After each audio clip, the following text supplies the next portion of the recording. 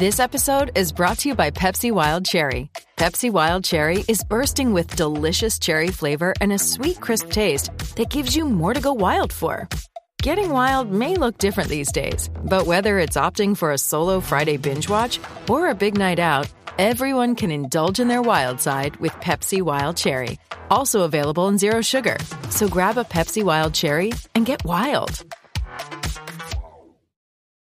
On this episode of the Oklahoma Breakdown with Iker and Layman, presented by Riverwind Casino, spring ball is here, and we give you the latest OU football updates, including our reaction to Brent Venables' press conference and the biggest question marks for OU football that need to be answered in spring practice. ESPN college basketball analyst Dalen joins us to preview the Sweet 16 and talk some March Madness, and we finish up giving you our winners and losers of the week. Please download and subscribe to the podcast, rate it 5 stars, and write us a good review. Follow the show on Twitter, Instagram, Facebook, and YouTube. Just search Oklahoma Breakdown on any of those, and you'll find us. All right, our man Michael Hosty will kick this thing off. It's time for the Oklahoma Breakdown.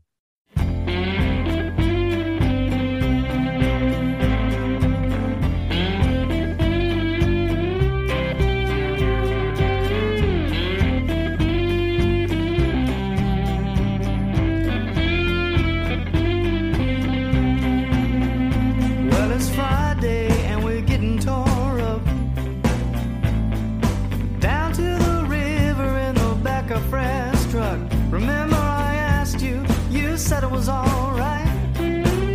Go get juice down by the riverbed tonight. So it's late now. It's a beautiful Thursday, March 24th, and you're listening to the Oklahoma Breakdown with Iker and Layman, presented by Riverwind Casino. Riverwind is Oklahoma City's premier casino experience, and your health and safety are Riverwind's number one priorities. There are so many reasons why Riverwind is consistently voted OKC's number one casino, but it all starts with their amazing variety of gaming thrills and excitement. Riverwind's beautiful award-winning environment plays host to more than 2,800 of the latest electronic games with a huge selection of table games, including blackjack, blackjack match, craps, and Teddy's favorite, roulette. What? We'll explain that.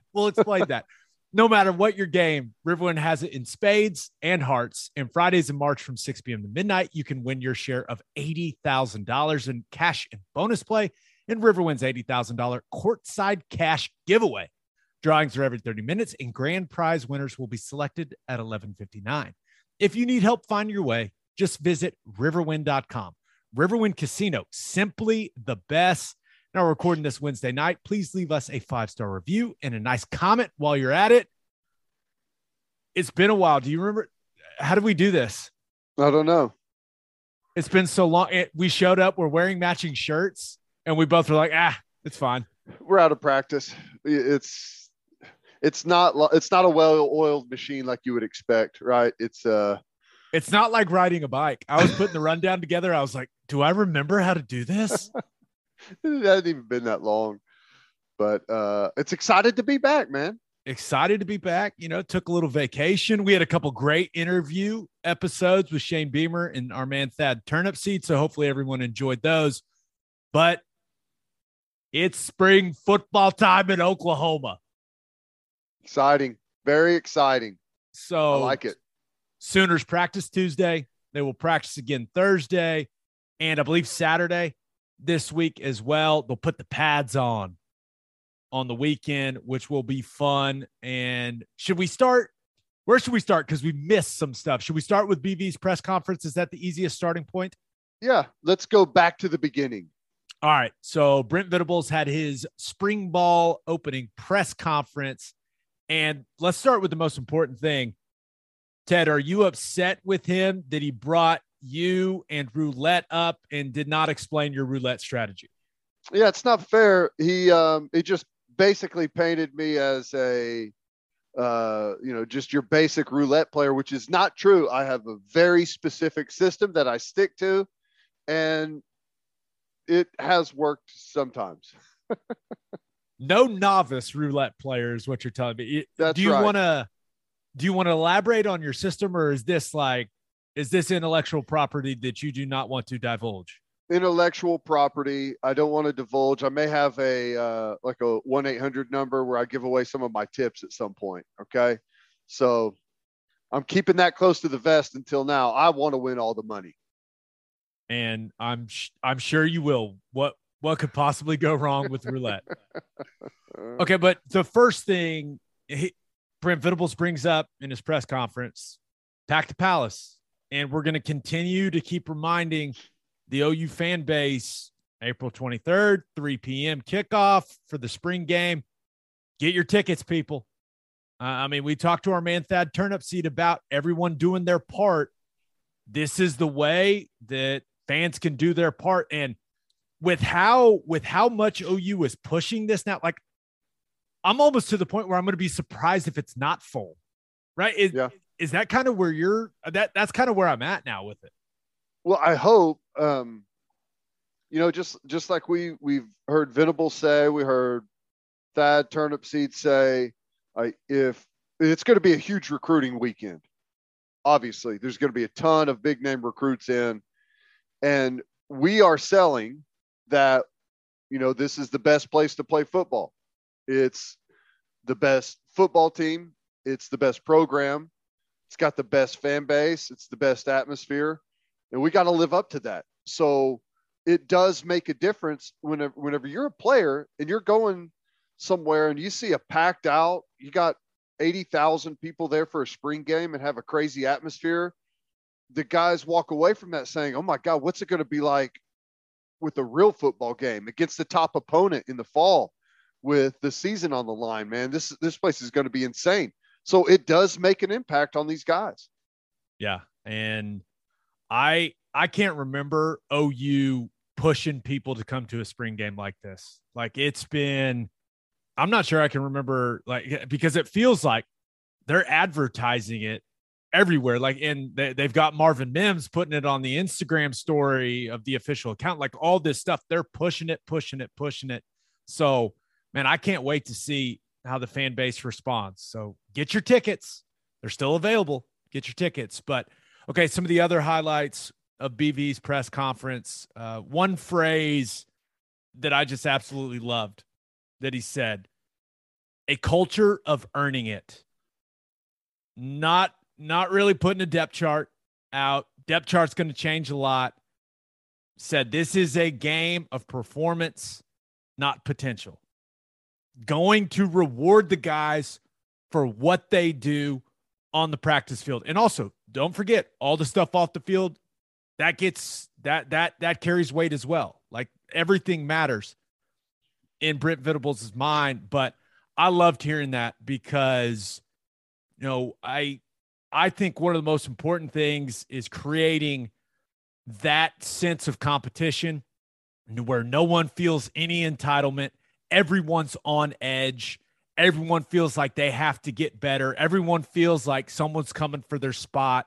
Like you're under constant evaluation. Yes, it's a stressful position to be in as a player, but I've always thought like that's the way you get the most out of guys. And just hearing him talk about rewarding performance and it just not being about, how highly ranked you were as a recruit and all that stuff. Like that's what this program needs. Absolutely. Yeah. And I think as a player, it's refreshing to feel like, okay, I'm going to get an honest shot at this thing. I'm going to get an honest shot. It's about the performance out there. It's not about the potential. I think I'm sure you've played somewhere where there's a guy playing out there and we're looking at each other saying, why is this happening? Why is this continued to be allowed where, they're dead set on getting this guy out on the field. I know he's got a lot of potential, but he's just not ready. It's not happening, but you continue to be frustrated with it. So, I think it's the best way, really. I think it's the only way to run a program, and you're going to get a ton of buy-in from the guys. Now, once the depth chart is set, so to speak, or guys start to find those roles, I do think there's going to be, I don't expect like a ton of pushback, but the buy-in right now is full bore because I feel like everyone feels like they've got an honest chance.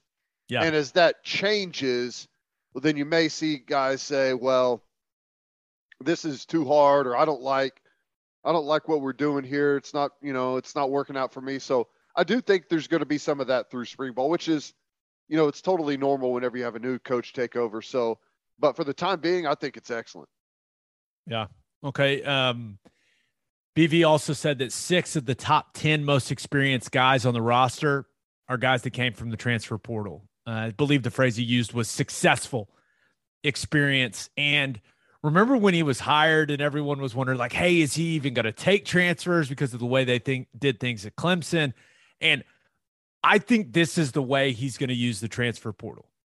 I think he's looking for guys that clearly are really, really good football players, but that are also leaders. So he's going to develop this program, this culture, the way that he wants, and that's going to be blending, getting those high school guys and kind of building them up from the ground up, and then bringing in experienced, high character guys that were captains, like these type of guys that have transferred in this class. Like I kind of expect that to be his approach with the transfer portal throughout his tenure at OU. Like that, I think this paints kind of a good picture of what to expect when it comes to how he will utilize the portal.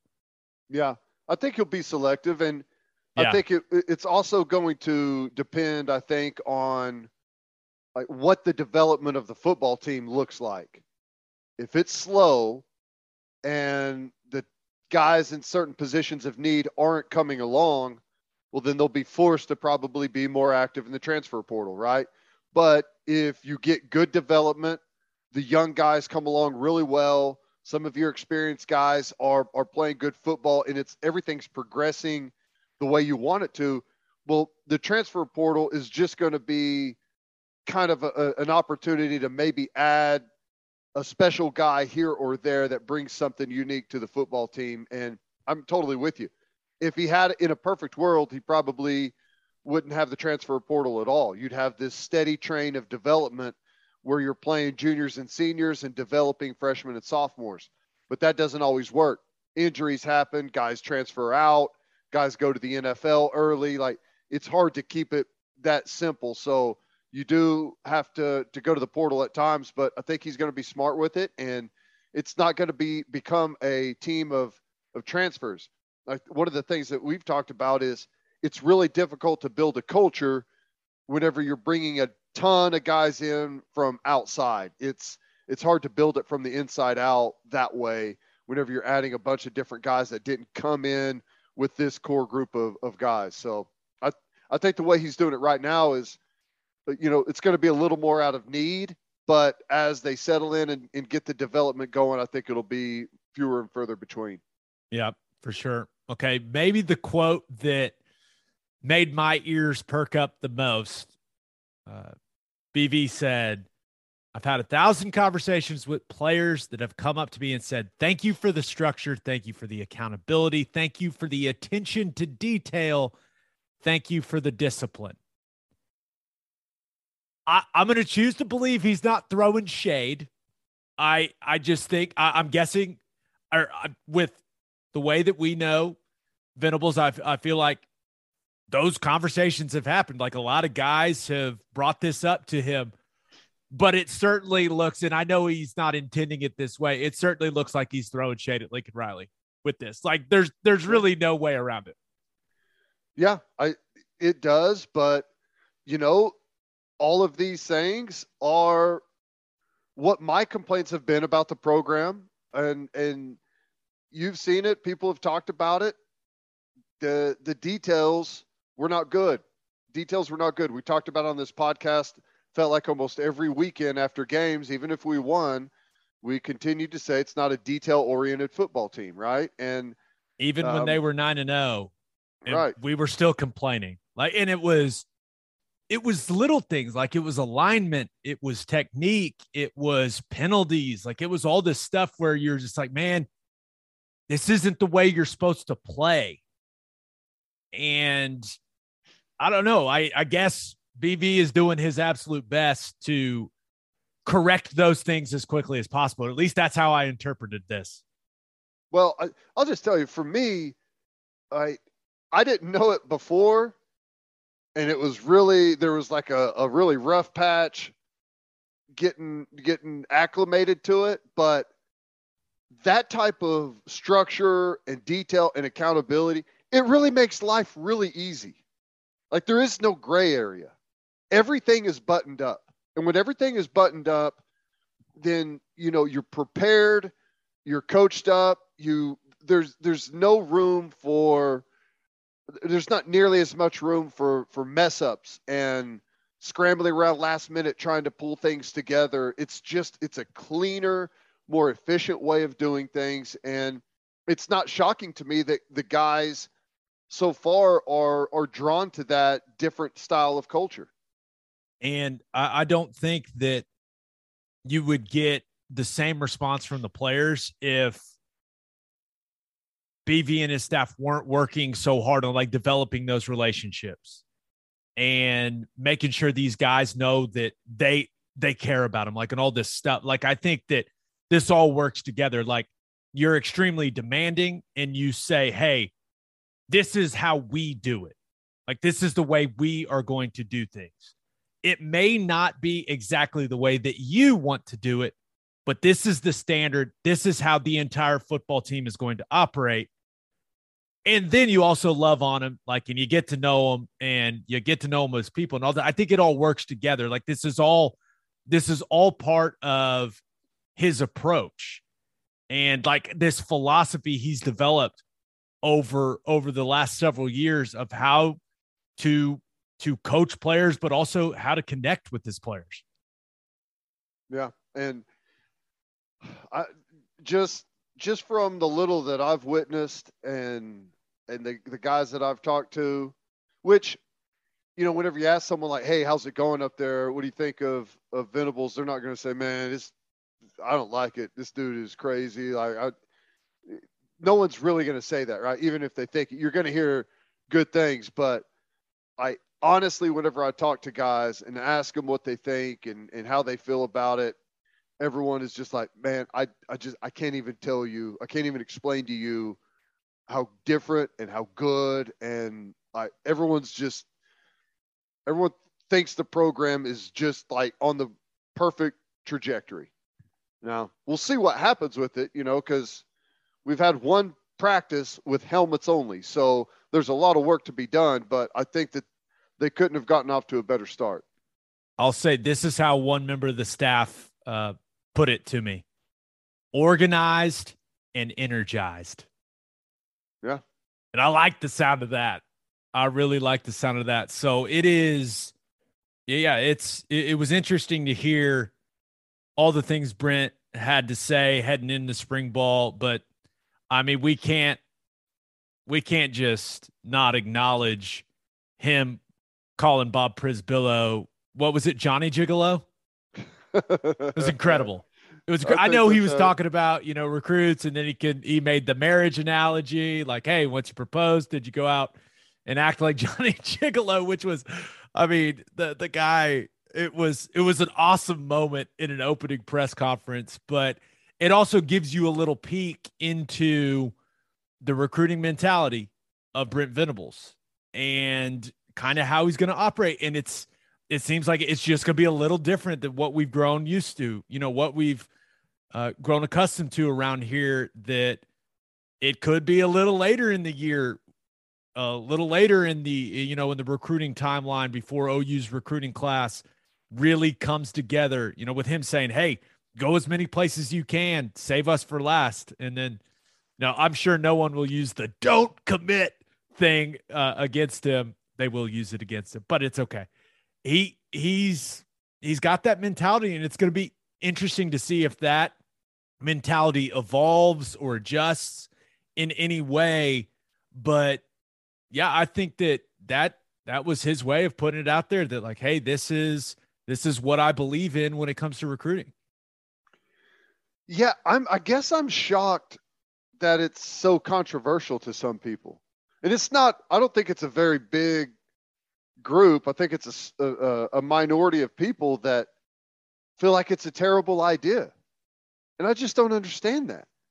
It's not unreasonable to ask someone that whenever they are making a commitment to you to come to the university, like you've offered them a scholarship, one of your limited amount of scholarships that you can offer up in a year to a certain position. You got numbers that you've got to allocate to position groups. When a guy makes a commitment to you, it's not unrealistic to ask him to shut down his recruitment and not go places. Because whenever you go places, people are going to tell you all kinds of different things, right? That's not an unrealistic ask. And he's not telling guys that you can't take other visits. Go take them. But know that if you're ready to commit, we want to use that word for what it is.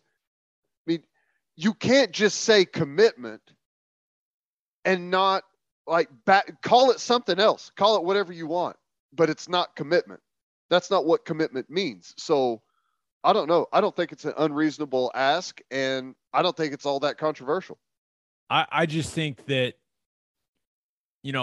part of the fan base is more curious than anything. Like, okay, if a guy commits to Brent Venables and this staff, and then maybe he does go on another visit, like, what happens? Does he call it? Like, does he call it? And is it the same for every prospect? If it's a 5-star quarterback, like, is it different? Like, if it's a 5-star defensive lineman, is it different? Like, or is it a strict, like, hey, if you commit to us and you take another visit, like, we're done. Like, I find it hard to believe that it would be like that strict of a belief, but hey, I don't know. Here's the thing. If you're a recruit and you tell coach, I'm ready to commit, and coach says, okay, now if you commit, no visits anywhere else. You say, oh, well, I wanted to go see Alabama. Well, then maybe you shouldn't commit yet. Yeah, okay, I want to come here, but I want to go see Alabama first, and then I'll commit afterwards. Who's going to say, I'm ready to commit? The coach says, okay, no more trips anywhere else. And you say, no more trips anywhere else? Well, I'm not coming here then. All of a sudden, this isn't. Dare you? Like, if you think it's the best place for you to play, someone saying that you can't take another trip somewhere else isn't going to keep you. You would have to have your priorities so screwed up for that to be the deciding factor of why you chose another school. That's ridiculous, right? He wouldn't let me commit and go somewhere else to visit. He did tell me, though, that I don't need to commit. I could just go visit, and if I still like OU better, I can commit then, but I'm not counting that. He said if I stay committed, I can't go. It's so stupid. It doesn't make any sense to me. And here's at the end of the day, it will not matter. It doesn't matter. If you lose a kid over the fact that Venables wouldn't sign off on him taking another trip while he was committed, you don't want him anyways. Like, if that is the reason why he's not coming to school at OU, you don't want him. And the way that they're doing everything right now, it's not going to matter. It's not going to matter. Yeah, and I will say, whatever strategy the staff is using right now to get these guys to come to campus, it's working because they got some dudes that have been visiting in March. That's why I say it's not going to matter. Yeah, it's just not. So I think we needed to address it because I know there was a faction of the fan base. Yeah, no, definitely is. But yeah, I think you approached it logically, Ted. So congratulations. That's the first thing. There's a bunch of people that are going to hear that and going to be like, Teddy just doesn't understand how soft the kids are these days. It's gonna. You know what? Here's interesting. When I was offered a scholarship by Venables, I committed instantly, like a day later. Like, I didn't know how the whole process went, but I committed instantly. Well, come to the fall, like I had started getting calls from people and whatever, like, and I didn't ever talk to anyone. I never picked up the phone, but so I can't even remember who it is. Someone I knew was going on a visit. I think it was Nebraska. And the reason I think it was a huge game in 99. And I think it was Nebraska, Kansas State, but I'm not sure. Can't even remember what the school was. So I was like, they want me to come on a visit. Maybe I could take a visit up there and because I just wanted to watch the game. And so I called Coach Venables and I was like, hey, I want to go to that game. I know one of the players that's going up there. Can I go? And he said no. And I said, okay, fine. Done. That's it. Easy. Right? And your career went very poorly. Right. I didn't say, what? Oh, how dare he do that? No, it's not that big of a deal. It's nothing. Oh, I'm telling you, there's going to be people that listen to this. They're like, Daddy just doesn't get it. He just doesn't understand kids now. I may not understand kids, but I'll tell you what I do understand. I understand the English language. Okay. And commitment has a damn meaning. We can't just use words and they don't, and it's meaningless. Call it something else. If you want to say something to OU after they offered you a scholarship, just say, I'm interested. Oh, so-and-so recruit has declared he's interested in Oklahoma, but he's going to continue to take other visits. That's what that means. Not committed, because you're not committed. You just started a new little column on Rivals.com and on 24/7 Sports and on 3. There's now going to be the interested check mark. Not committed, interested. Is that what it is? We just got a big Layman declared he's interested in Oklahoma. Yes. Okay. We got to talk about this. Matt Wells, right? Joining the OU staff. I will say this. He's an awesome guy. I've had the pleasure of interviewing him a lot when he was the head coach for Texas Tech. I've had some good conversations with him off the record. He's awesome. And Ted, you ran into him for the first time. How about that? Did. I met him. It was awesome. He still seems pissed off that I guess he recruited you and he thought he was going to land the deal. And he's like, I got hammered by a label, right? By, OU came in and stole him, by his new employer. Yeah. No. Yeah. He was at Utah State and he's great.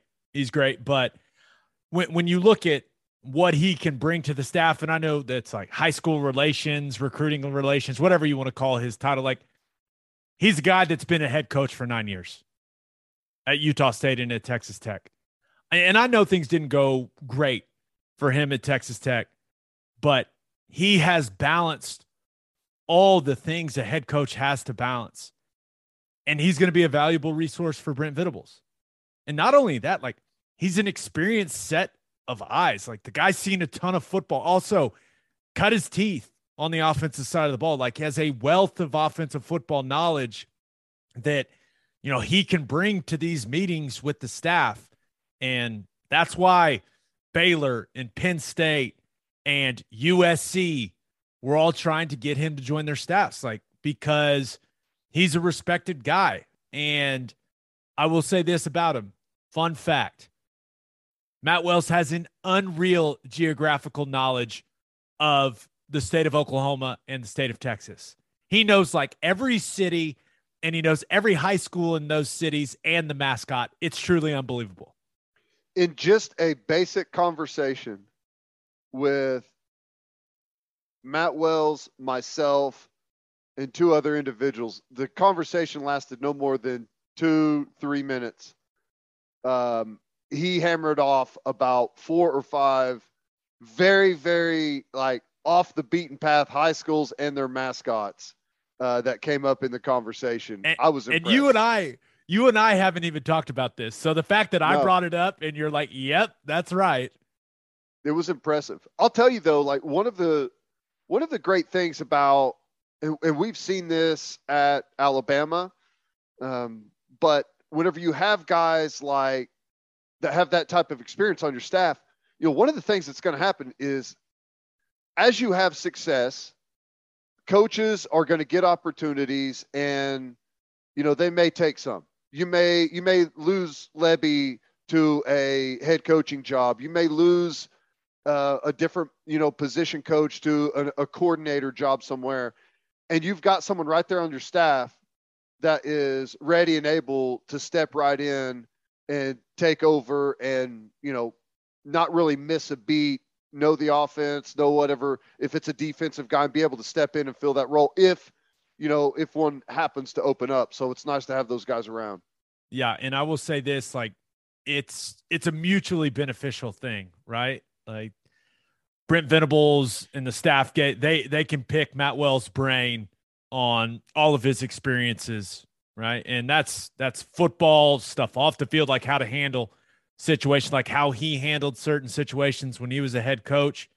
But also, Jeff Lebby's offense is kind of like it's the hot thing going, right? So I'm sure Wells saw that opportunity. He's like, I can learn a little bit here. Like I can take some things from this experience. And that's what you see with Saban, right? Remember when we talked to Mike Stoops about his experience there with Saban, like just having notebooks and notebooks and notebooks, not only of football stuff, but like operational stuff. Like I think that Matt Wells is looking at this going, well, hey, Brent Venables has worked for Bob Stoops and Dabo, and they've had some pretty damn good football teams. Jeff Lebby's had one of the most successful offenses over the last 3 seasons. Like he's clearly doing something right. Like he's going to gain a lot from this experience just when it comes to the football knowledge side of things. And then also you've got the operational side of things, like all these new programs that OU's implementing and really pouring stuff into developing the guys. Like seems like a really awesome opportunity for Matt Wells, and Tech's still paying him. So, hey, that's the bonus, right? And even for OU, he's probably on a very small salary, and you get that type of experience there. And, being at Oklahoma, it doesn't really matter what role it is. It looks good on a resume. Yeah. And he's from Sallisaw, the Black Diamonds. Black Diamond. That's right. See, just pulled him out Wells. I'll say this, not very well liked in Sallisaw. I 75-yard touchdown to beat him in the playoffs. Yeah. Ooh, how about that? Yeah. One of their best teams ever. I'm sorry. I still have people from Sallisaw like come up to me when we're doing pregame radio outside the stadium in Norman. They'll be like, I'm from Sallisaw, and I'll just say, I'm sorry. And they're like, yeah. I'm like, I'm sorry. I thought you were going to tell me that you hit a couple trifectas out there at Blue Ribbon Downs and shut the lights out on that place. They don't like you around there anymore. Maybe I did that too. All right, let's talk some spring football, like on the field. What are the biggest questions for OU heading into spring ball? Or I guess they're already started. So what are the biggest questions for OU in spring? But first, Love's Travel Stops.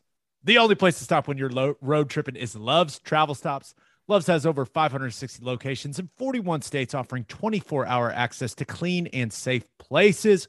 Whatever your road trip needs are, Love's has it. Fuel, fresh food, all the snacks and drinks, including my favorite, Java Amore.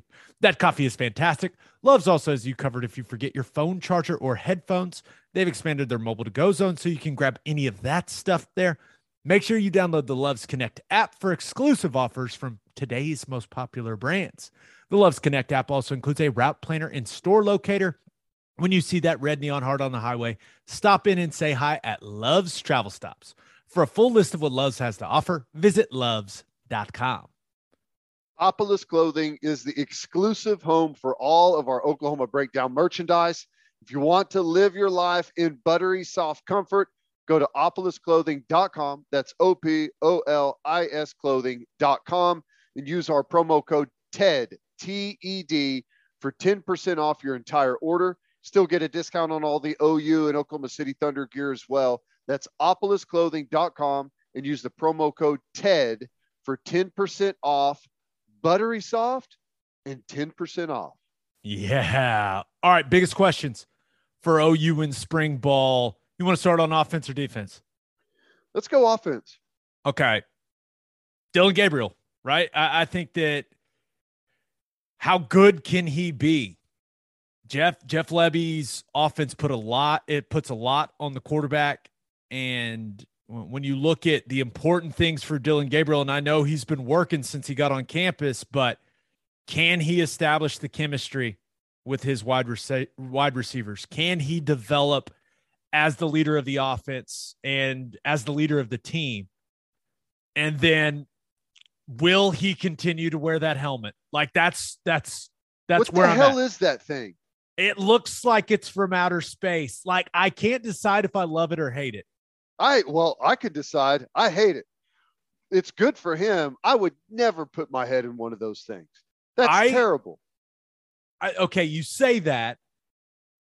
I will reserve judgment until I am allowed to put my head inside one of those helmets because, and you know this well, like it can look goofy. There's a scale, right?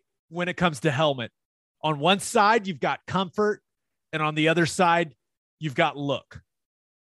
And you got to find the balance. So there's no doubt goofy look.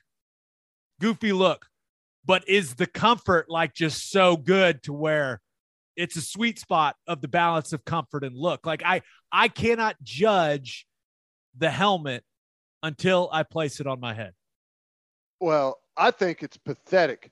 There's no way any of the football players are wearing that thing. That's got to be a quarterback only version where you're not going to be using it to bash into other helmets repeatedly. There's no way. There's no way that thing could withstand that. What bothers you so much? Is it the face mask? It's probably the face mask. The face mask, yeah, it's tiny. There's not even a face mask on it.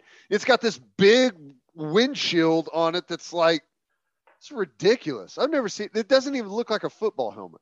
It looks like an astronaut helmet. It looks like thing. what Tom Cruise was wearing. What was that movie he was in? Oh God, it's terrible. That can't be a full pads helmet, can it? Is that like? It's supposed to be super high tech, right? Yeah, it looks super high tech. I would maybe reconsider if it has an air conditioner in it. Other than that, not wearing it. I want something like I'm old school. I need something super heavy. Heavy is durable. He said, I need something super heavy. Heavy is durable. It's in the movie Snatch. Have you ever seen that? Whenever he's trying to buy a gun, he's got the big heavy revolver. It means it's durable. Yeah. Brad Pitt ripped up in that movie. Yeah. Yep. Okay, but other than the helmet, like it is clearly a very important spring for Dalen Gabriel, but developing that chemistry, becoming the leader of the team, but also helping Nick Evers come along, right? I don't think Dalen Gabriel feels threatened right now, which I do think when it comes to the quarterback position is not necessarily a bad thing, but I do think him being comfortable kind of bringing Evers along and helping him develop as a young QB, I think that's an important part too. Yeah, it is. That's why that experience that he has previously in the offense is going to help him a lot. Being able to draw on some of that stuff. And I'm sure some of it's changed since he was last in it. But having that little jump start is critical. And there's no doubt, everyone is thrilled that Dalen Gabriel's here, but he has to know that position at Oklahoma there's a lot of weight in that spot, man. There's a lot of eyeballs on you, and the bar is tremendously high. There's got to be a part of him I can't believe, am I dreaming? I just woke up and I'm the starting quarterback at Oklahoma. All of that has swirled so fastly. there was probably never a time until like right up until it happened that ever even crossed his mind. And then boom, Levy gets the OC, Caleb Williams transfers, you're on a plane to Oklahoma, and here you are in spring ball taking the number 1 snaps. Like that's got to be wild. But the fact that he's been able to jump in with those guys from day one, have some knowledge of the offense is critical. Yeah. I guess the only thing wilder than that whirlwind for him is that helmet he's rocking. It's not that bad. It's fine. It's terrible. Okay. It's great for a quarterback. Yeah. So my second big question for offensively, at least, it's the offensive line, right? A group that underwhelmed last season. You lose Marquise Hayes, you lose Tyrese Robinson, and man, I've got questions on questions on questions for the offensive line group. I do think that they're excited about Anton Harrison and the possibility of him making a big leap.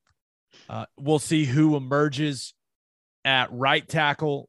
Could that be Wanye Morris, Savion Byrd? They're going to work him at both. I continue to hear good things about him. Like if he can get there mentally in this new offense, I think the guy's got the physical tools. So that's definitely something that I'll be staying on top of throughout spring ball. And then, hey, well, how does Tyler Guyton, the transfer, fit in? Could he be a factor? You look at him height, weight wise, 6'7", 325. Like, yeah. I mean, that's a big dude. Like, can he develop the mentality and the technique that Bill Bedenbaugh is going to want to see him play with? And then you look at the interior, you just got to get better, right? You look at a guy like Chris Murray. I think one important thing for Chris is like, he's got to understand his limitations a little better. And that can help him play smarter and help him not get himself in bad spots. And I think some new members of the staff, along with Bill Bedenbaugh, clearly will help him understand that stuff a little more, that just, play more intelligently more of the time, like not putting himself in bad spots, because he's not a tall guy. He's not a long-armed guy. Like there's certain tricks you can utilize when you're shaped the way that he is. And then, you look at Andrew Rame, got to get stronger. We talk about the quarterbacks getting a firm grasp of the offense. Center's got to have a firm grasp of the offense. I mean, he's got to know it inside and out. And the mental component of things, like there were points in time last year. Now it got better as the season went on, but he struggled at times with that. So he's got to really put some work in when at, outside of the allowable hours. Like, hey, I got to learn this stuff inside and out. And I'm interested to see how that goes. I think the Matower kid, Matower, I think. Matower. We're going with Matower. Hearing good things about him. So we'll see if he can really, earn one of those interior jobs, right guard, left guard, maybe center, who knows, but Congel's still there. My God, how many years in college do you get? But I think he's a solid backup, right? Like he's not awful, but he's not as talented as you want your starter to be, but he's still a valuable piece. And then you got a bunch of other guys that really haven't done anything that we'll see if they step up. Like it's now or never for some of these guys. So we'll see, but I'm going to be all over how the O-line is coming along this spring, because I think that's huge for this football team. Have you heard or talked to Bedenbaugh or anyone about, like, is this system offensive line friendly, or like, does it match up with what Bill wants to do with an offensive line? If he had his, if he could just point an offense in one direction, is it something that really jobs with his mentality? Yeah, no, there's no doubt. It's just they've had to learn new language. Not only are some of the offensive concepts different, like they're calling positions on defense different names. So that communication is a little different. And, that just kind of leads to a completely different processing, right? But as far as the offense, like you've got the language part of it and then the tempo part, right? So that when you talk about how tempo affects an offensive line, you have to understand when you hear one word, you have to understand the formation, the snap count, what play you're running, what the defense should be in, what the defense is in. And if it's not what they should be in, what is the defense trying to do to you? And then you have to communicate all your calls before the ball snap. So that's not easy, but that's where they got to get to. Yeah. And really, like, it's a bunch of straight memorization stuff for the players, right? One word means this. One word means that. The entire new way playbook, of calling everything, right? That's what a lot of teams in the NFL are starting to do. With the way that, with the pace that Levy wants to play with, you have to have a quick, like, one word call for every play in your playbook. So normally, like, some teams, whether you're in the NFL or college, like, you would have a package of tempo plays.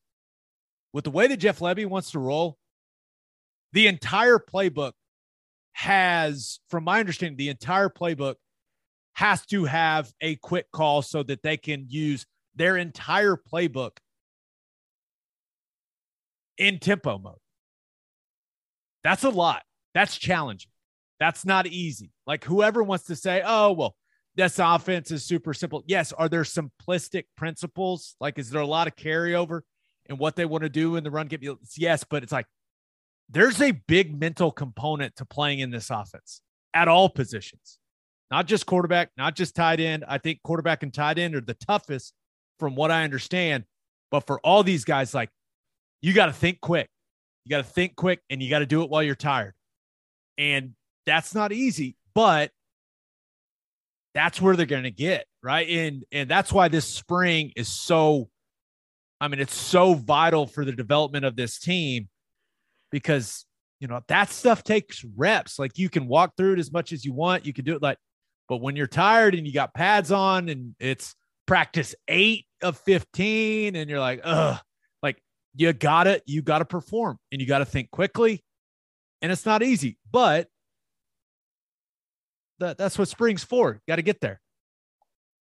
It's a lot, but whenever you can pull it off and pull it off effectively, it's a game changer. There's defensively, whenever someone goes tempo on you, it's a killer.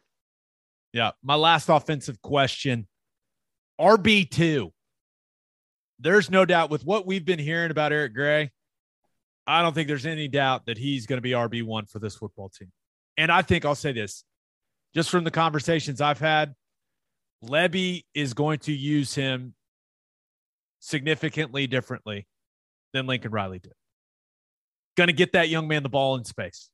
Yeah. And it'll be interesting to see who will add depth in the running back room behind him.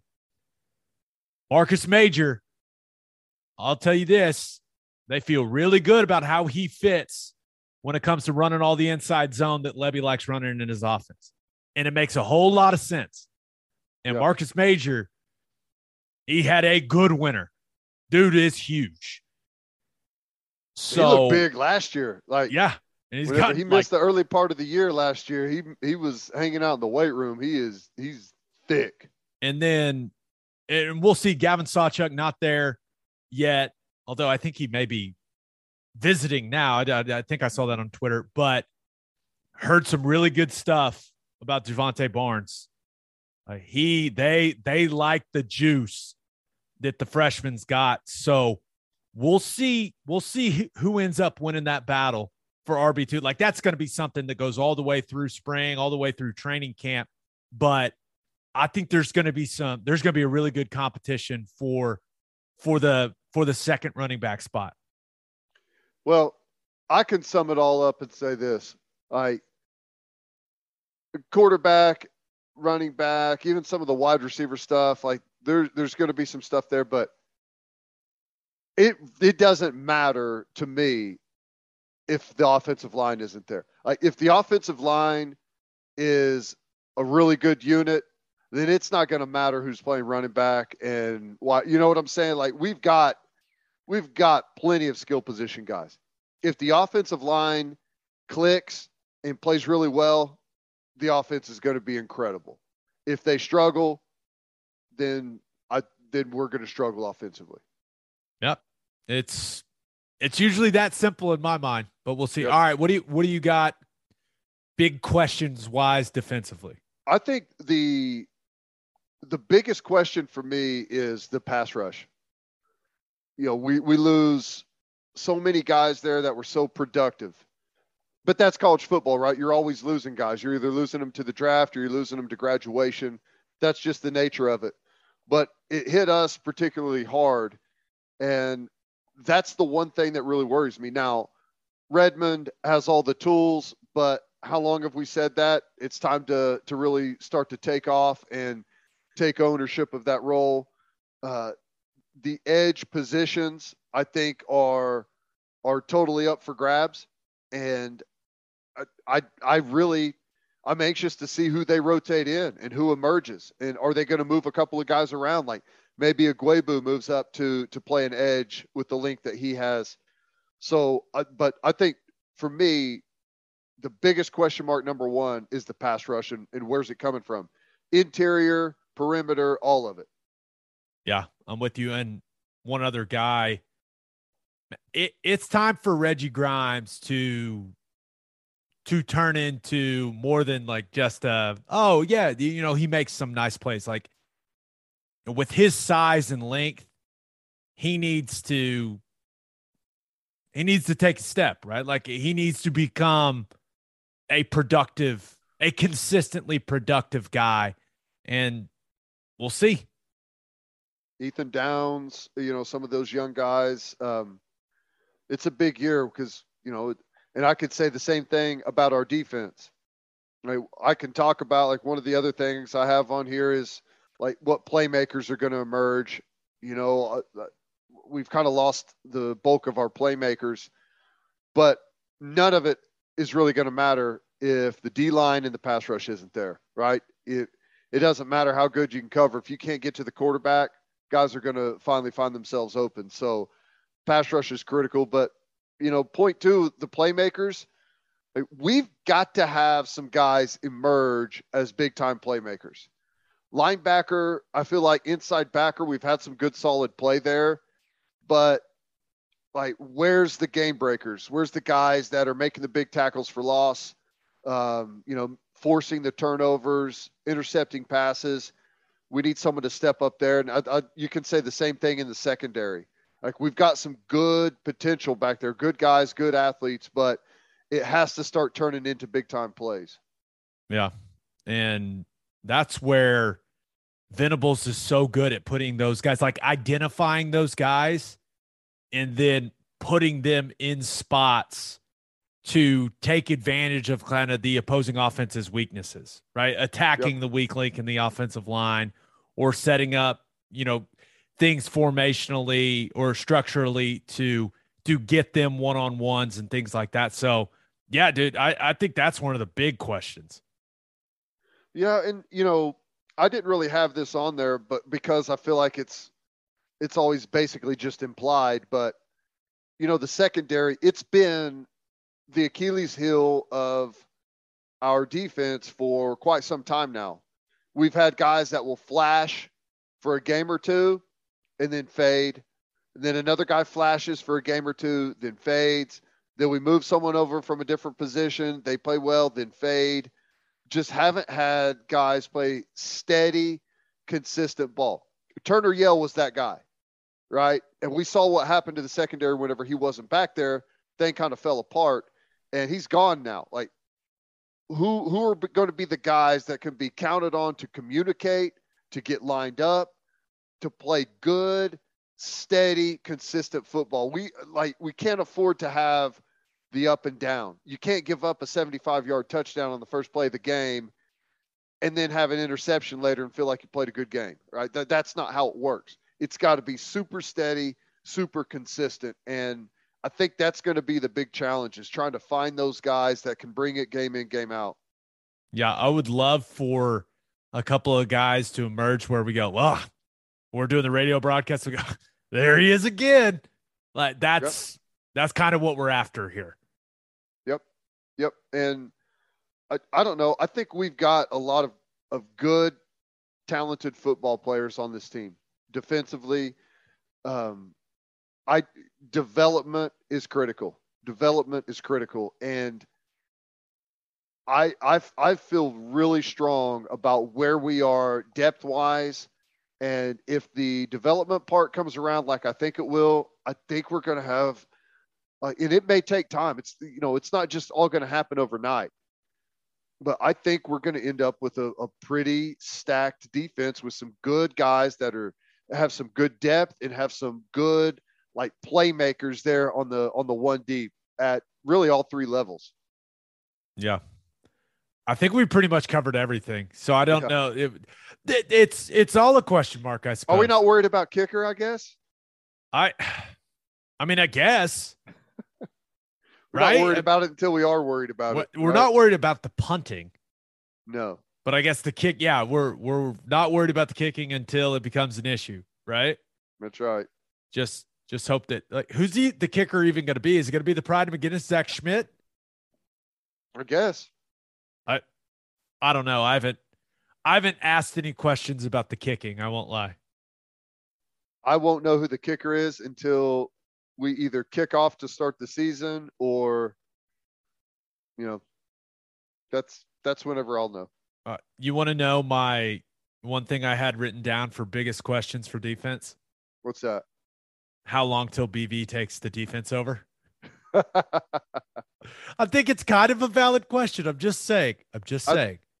It was probably after halfway through individual drill in practice one. Yeah. Okay, let's get to call your shot. And we asked you guys exactly what we're talking about. What's your biggest question mark for OU in the spring? Adam Evans says O-line for Gabe, defensive backs, and who fills the Isaiah Simmons role if BV is using it for Ted? That is Isaiah Simmons. I went through all the O-line stuff already, but Isaiah Simmons, I mean, I'm not sure. I'm not sure they know who has that potential yet. Maybe they do, but they've only practiced one time. Yeah, that dude was unbelievable. They don't have a guy on their team like that right now.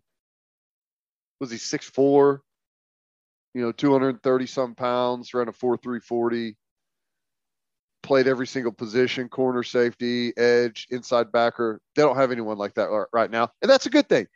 They don't have, right, to be able to do that, you have to be immersed in the system for a long time to understand it enough to be able to move positions like that. And right now they don't have anyone like I don't even think that they would attempt anything like that with anyone on the roster at this moment. Yeah. Maybe next year. Yeah, maybe next year. That this other one comes from Chris Peterson, who's, by the way, his handle on Twitter is @NinjaPastor777. Nice. Nice. He says defense got to be the secondary, specifically the safeties. Been a long time since Turner, Yell, and Fields weren't back there. And then offense, obvious choices, the QB, but I will say the O-line with Rame. Take that step as well as the tackles, not as concerned about the guards. And yeah, Chris, I think we agree, man. I think we agree with you. Those are both valid concerns. Safety's going to be interesting, man. Safety's going to be interesting. Key Lawrence playing safety. We're going to lose a lot of experience back there. So that's going to be this spring, buddy. Whoo, boy. And B Hall's going to have his hands full. Yeah, and for those of you that don't know, Brent Venables' defense puts a lot on safeties. It's pretty complicated back there. I'm sure I'll have to. I can't wait to detail it and see what all they're doing. But tons of quarter, half, tons of rotation, tons of changing the rotation on motion and alignment. Yeah, it's a lot. And he wants you to not show what you're doing ever. Right. which makes everything even more difficult. Yep. Good luck, guys. All right, birthday shout-outs. Ooh, Ted. They have What piled a list. up. What a list. All right, you ready? Let's do it. Happy 5th birthday to Mariana Raincrow. Happy 8th birthday to Huck Gregory. Happy 10th birthday to Aliana Raincrow. Happy 13th birthday to Matthew Wilkerson. 13th birthday to Skylar West. Happy 16th birthday to Zoe Heiberger. Happy 21st birthday to Kobe George. Happy 22nd birthday to Trey Carter. Happy 29th birthday and congrats on finishing residency to Dr. Christopher Cole Benson. Wow. Happy 30th birthday to Bub Squirt Ballard. Happy 30th birthday to Michael Iacovoni. Happy 32nd birthday to Lindsey Benson. Happy 39th birthday to Matt Jones. Got an easy one. Nice. Matt Jones. Attaboy, Matt. Happy 40th birthday to Matt Tandy. Happy 40th birthday to Carter Jittings. Happy upcoming 41st birthday to Joe Coleman. Happy 90th birthday to Murray Cohen. Happy birthday to Robin Musto. Happy birthday to the Compellabes. Your Justin, people. That's a Fort Gibson folks right there. I didn't see that. Justin and Cecil Compellabee. Good guys. I believe one was like your Little League baseball coach. Football. Yep. Yeah, I got the email. I probably should have given you them, but I just. Cecil Compellabee was my first linebacker coach. He used to give me the sign from the sideline. This is the blitz. Loved it. It was awesome. Happy birthday, Cecil and Justin. Happy birthday to Melanie Morrow. Happy birthday to Tina Hopper. Happy birthday to the Marsh brothers, Dylan and JD. Happy birthday to Colby Kaltenbacher. I think you nailed it. I felt good about that one. That felt it's good. Kaltenbacher or Kaltenbacher. It's either way. I think you nailed it first shot. Congrats to the Carter family on the birth of Kyson Amadeus Carter. Wow. Happy birthday. Happy birthday to, oh no. Help me out, Gabe. There's Spanish in this one. Happy birthday to Ciudad Acuna, Mexico's biggest Sooner fan, Adriana Ippolito. I think I did that right. That's pretty good. I completely messed that up, I'm sure. I didn't read ahead. That got me. That one got me. All right, let's talk to Dalen Cuff about, dang it, his name's Dalen. We just talked to him about it, and I was like, dude, I'm going to mess up your name, spell it differently. Dalen Cuff.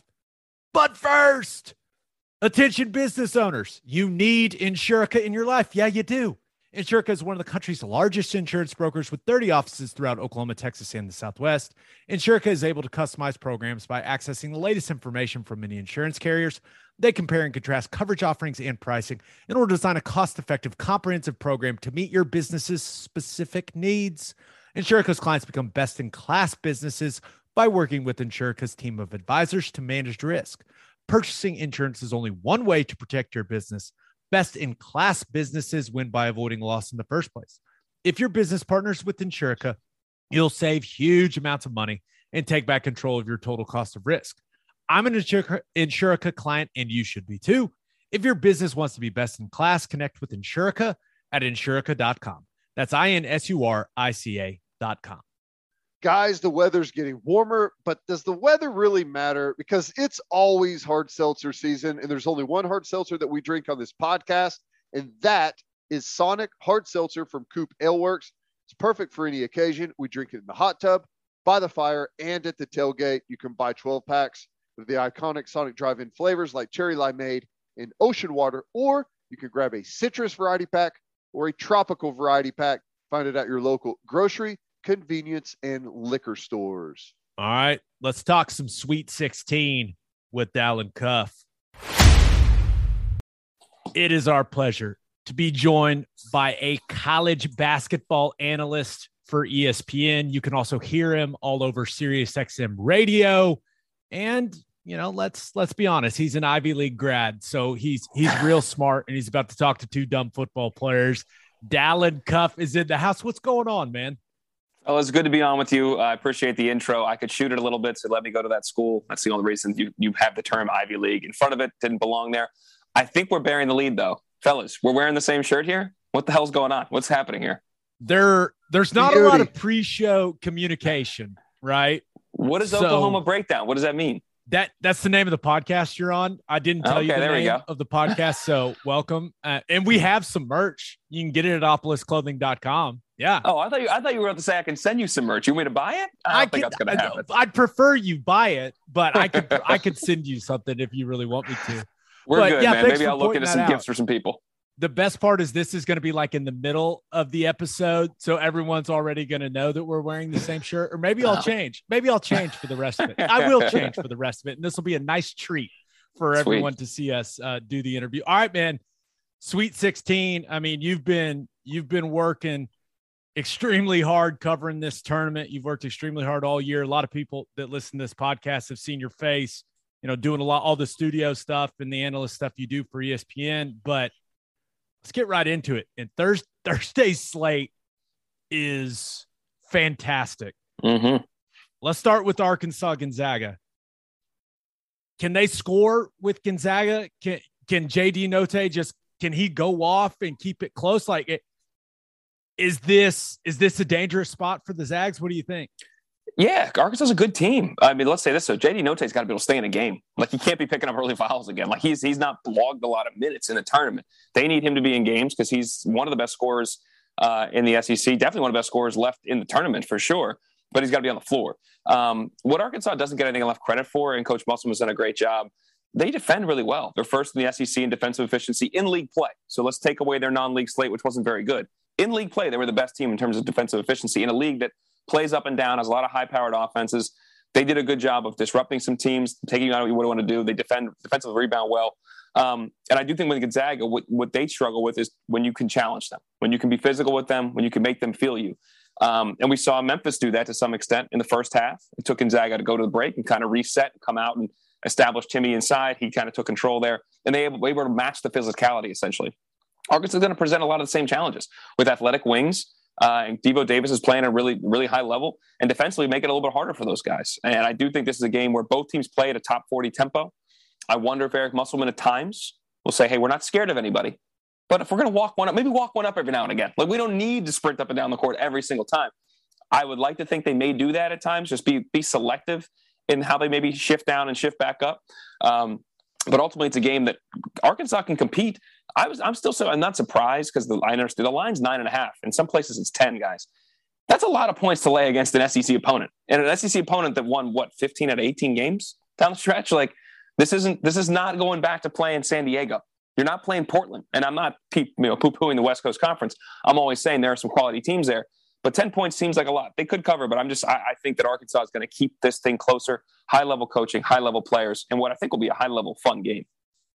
Is there any – and I know every year is a new year and everything, but is there pressure mounting for Gonzaga? Like this is the team, this is the moment, this is the year that they break through. Do you think that pressure is building up within that team? I don't think so. I think Mark Mayfield does a phenomenal job of keeping it loose. In all honesty, Teddy, they win all the time. Like they've been at 2 national championship games in the last 5 tournaments. Like they've won more tournament games than anybody in the last 10 years. And I think people like to say, like what I just said about, they play in the WCC, they don't play anybody. They play everybody you can play in the non-conference. And then when it matters in the tournament, they have won more games than anybody else. So that argument's gone to bed. I do think that Mark Few takes great pride in saying, we're going to roll our team out here. Every year is this year.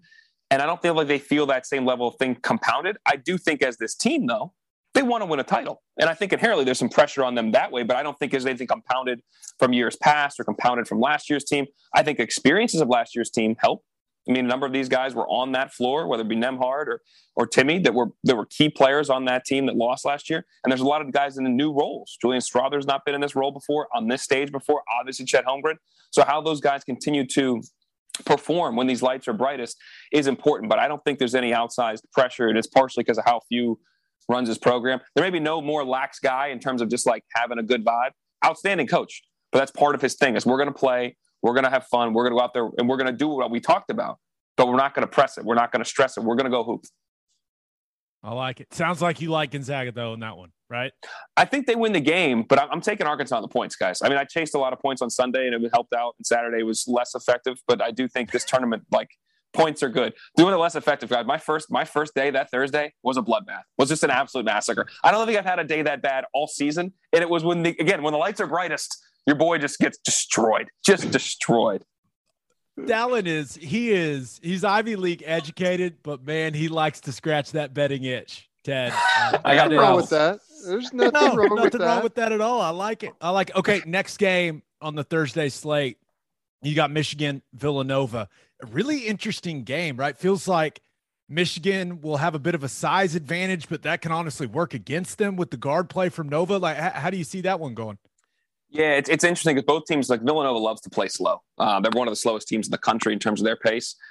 Michigan plays, I think, bottom 150 or so. They don't play fast, but they want to play through Hunter Dickinson without a doubt. They're 7'1" sophomore, and within that, sometimes you got to slow down. They got to enter the ball well. It's a real basic thing, but it's a young team at Michigan that has struggled at times simply to enter him the ball at the time and the place where he can be most effective. And at times where when they don't get it to him at the right time, he starts to step out. When he catches it 12 or 13 feet off the block, You've won. You've won the battle. Like away from the hoop, you've won. You've done it. You've done your job as a big man and as a guard pressuring the ball. So they've got to do a better job and a focused job of entering the ball into the post, playing inside out, getting him deep post touches, and taking advantage of the size advantage they have. On the other end, yes, he's going to get run around a lot, and he's got to be able to guard. Not that Eric Dixon's going to be knocking down threes or anything, the big that you'll see at times. Most of the game, he still has to be fleet of foot, help on some screens, help on some drives. And the thing that's big in this is Villanova's experience and their culture. They know exactly how they're going to play, how they win. Michigan's still a very young team. And for them to play in this spot and to play with great poise and not to take bad shots at times and to play and continue to do what they want to do on the offensive side of the ball is going to be tough. It's a 5-point line.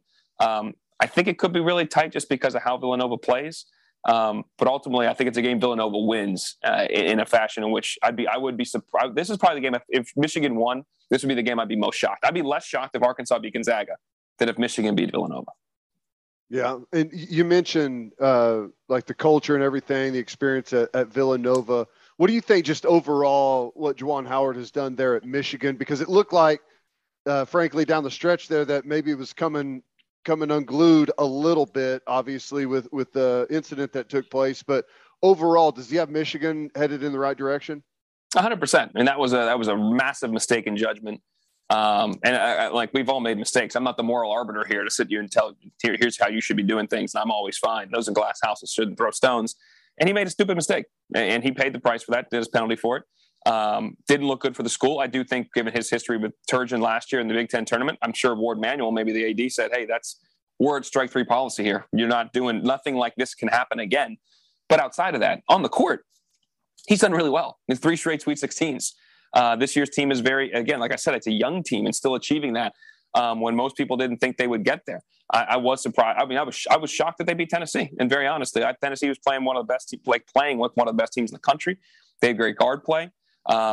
They couldn't make shots, partially because Michigan, and partially because they didn't make shots. But Michigan also took advantage of every opportunity they had. Dickinson had a monster day. So Juwan's done a phenomenal job. It's just the off the court issue or issues that he's had is the bigger problem. But what he's done in terms of wins, recruiting, their recruiting class next year is great. Like they're going to be back to where he anticipates they could be, or where their fan base wants to be, which is competing for Final Fours in short order.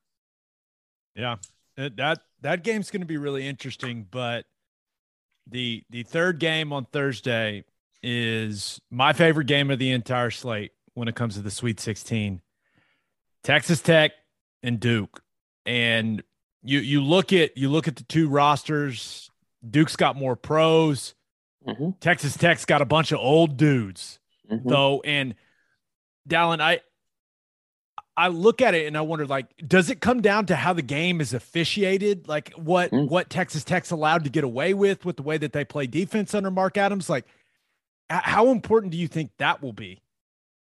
Huge. I can't be understated. I've talked about it since before the tournament started. Now, I picked Texas Tech to win this region. They're plus 550 to beat not Duke, but Gonzaga. There was a good price on that, but I also was banking on the fact that, to your question, they were going to officiate this tournament like they officiated the regular season. And the Big 12 and the Big 10 in particular, you could get away with just about anything. You could assault somebody, and there may not be a foul. Like it was wild in both those leagues this year. Across the country, it wasn't always like that, but by and large, the numbers of fouls were down. We were allowing freedom of movement rules have kind of gone out the window. And this tournament's been officiated like that. So this game, which I assume would be a continuation of that, yes, these grown men that are 22 to 24 years old are going to make Duke feel them on every possession. They're number one team in the nation in adjusted defensive efficiency, per Ken Pomeroy, Texas Tech is. The highest rated team Duke had played previously in the ACC in the last since January is UNC at 42. And now UNC, if anybody's watched UNC play, there are times, let's just say resistance is not exactly high on their list of priorities at times. Like you can pretty much get anywhere you wanted. They don't turn you over. They don't have that physical with you.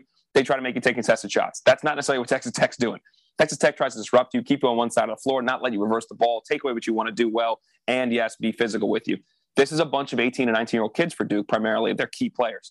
Not a single player before this tournament had played in an NCAA tournament game that played major minutes. Whereas Texas Tech has 22 to 24-year-olds, guys, whether it's Kevin O'Banner that played Oral Roberts last year in the Sweet 16 or other dudes that have played in NCAA tournament runs, know what it's about. And I know Mark Adams, the new coach, he's done a phenomenal job.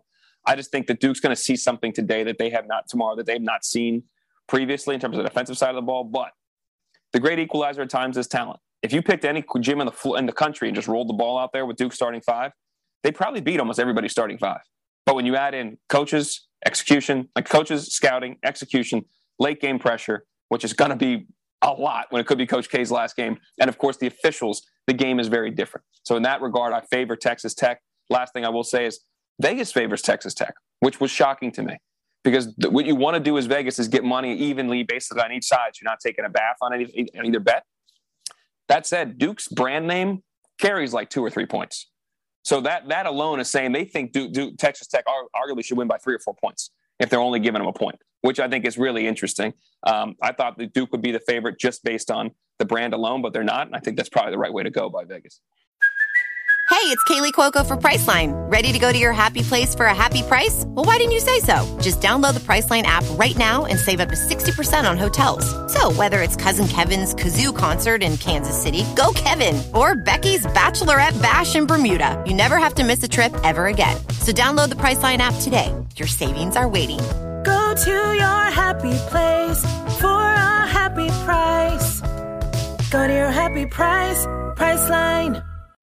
And styles make fights, right? Mm-hmm. And you talked about the defensive efficiency and stuff that Duke just hasn't faced anyone like Texas Tech, especially for a young guy. Now, I think it does help that they're playing him whenever you playing Tech, whenever you get, the couple days in between there instead of a quick turnaround.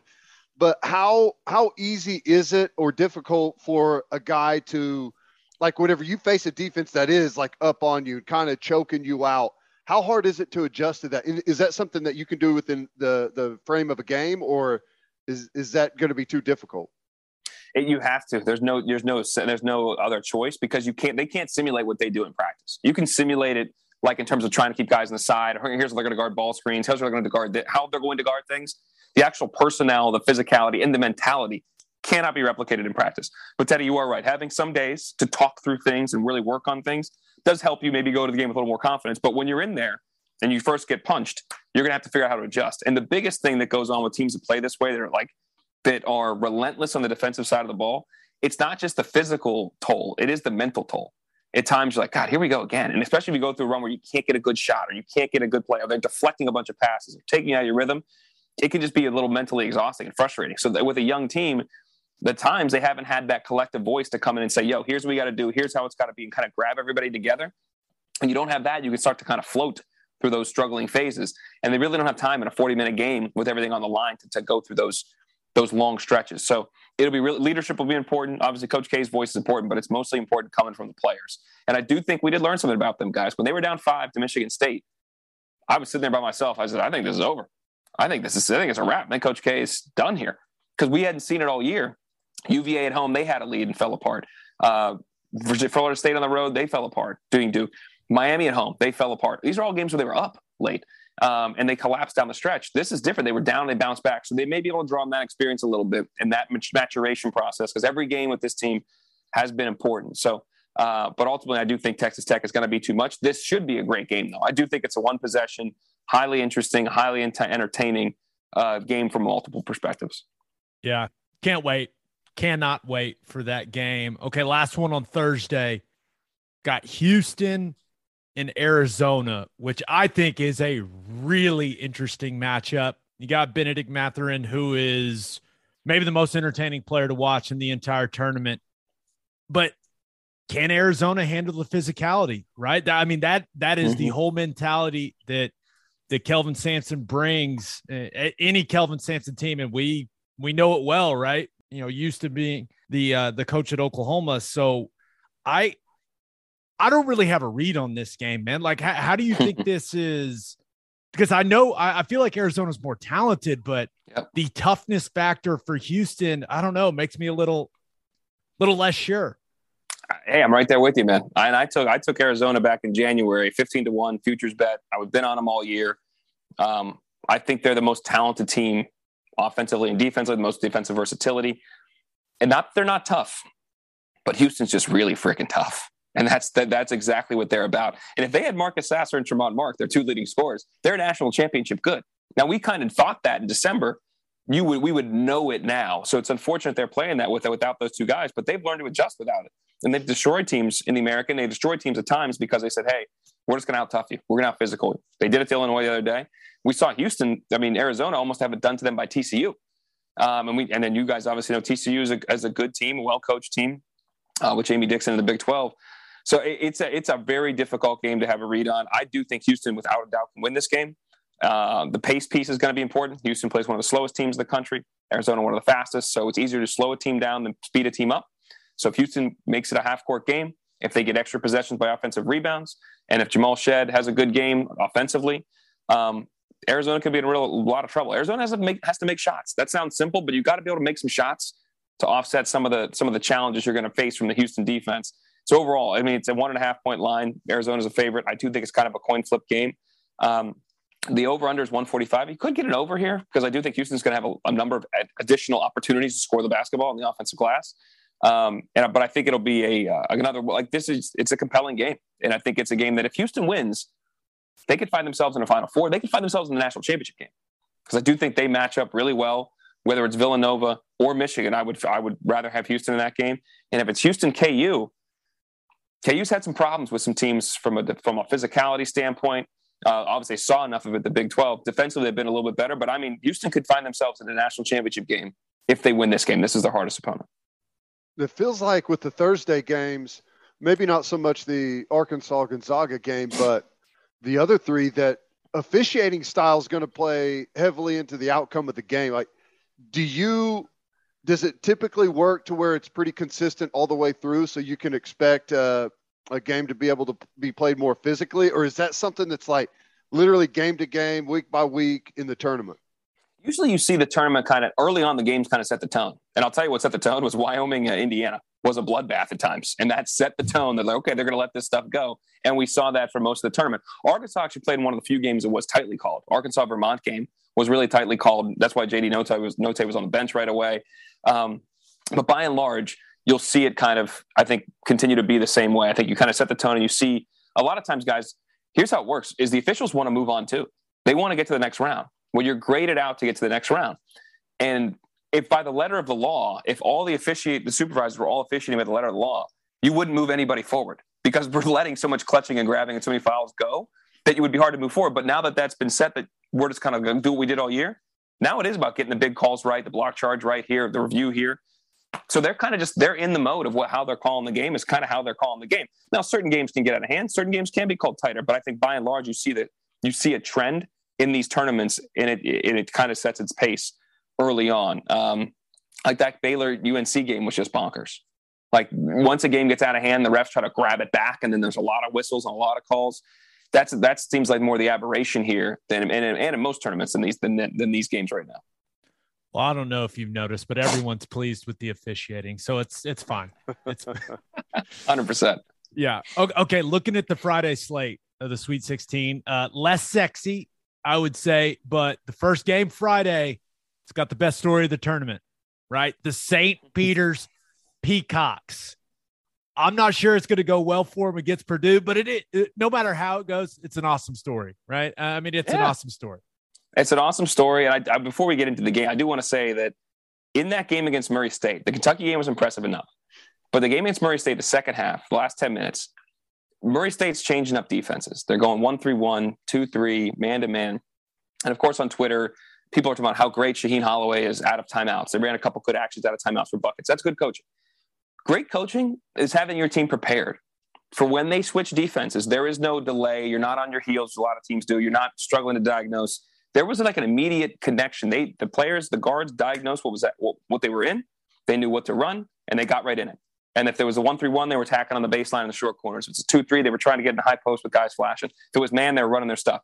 They knew it right away. They executed right away. And conversely, when they did it to Murray State was on their heels. That's great coaching. That's understanding how to get your guys to know exactly where to go, where to be, and how to execute. And then defensively calling out the right sets on the defensive side of the ball to throw off your opponent. So I thought Shaheen Holloway did a great job. He will be the next coach at Seton Hall. I'll be shocked if he's not, given how great a player he was there and what he's done in this tournament, what he's shown with this St. Peter's team. All that said, Purdue is a 7'4" dude in Zach Edey. And Trevion Williams, 6'10", 280, is the best passing big in the country. As a mid-major team, you ain't got that. I'm not sure you can game plan against that. I don't know what they're going to do with that. And okay, I left out Jaden Ivey, who's a top 3 pick. So they got a lot. Yeah, he good. So I just don't. I don't see what they're doing to win this game. The real question for me is, can they keep it within 12.5 points? I don't think that's the case either. So I mean, I think it's just I struggle to see how they match up, but they'll play hard. That's for sure. Purdue got a chance to win the whole thing. Their defense is just so lackluster all year that they need to outscore you.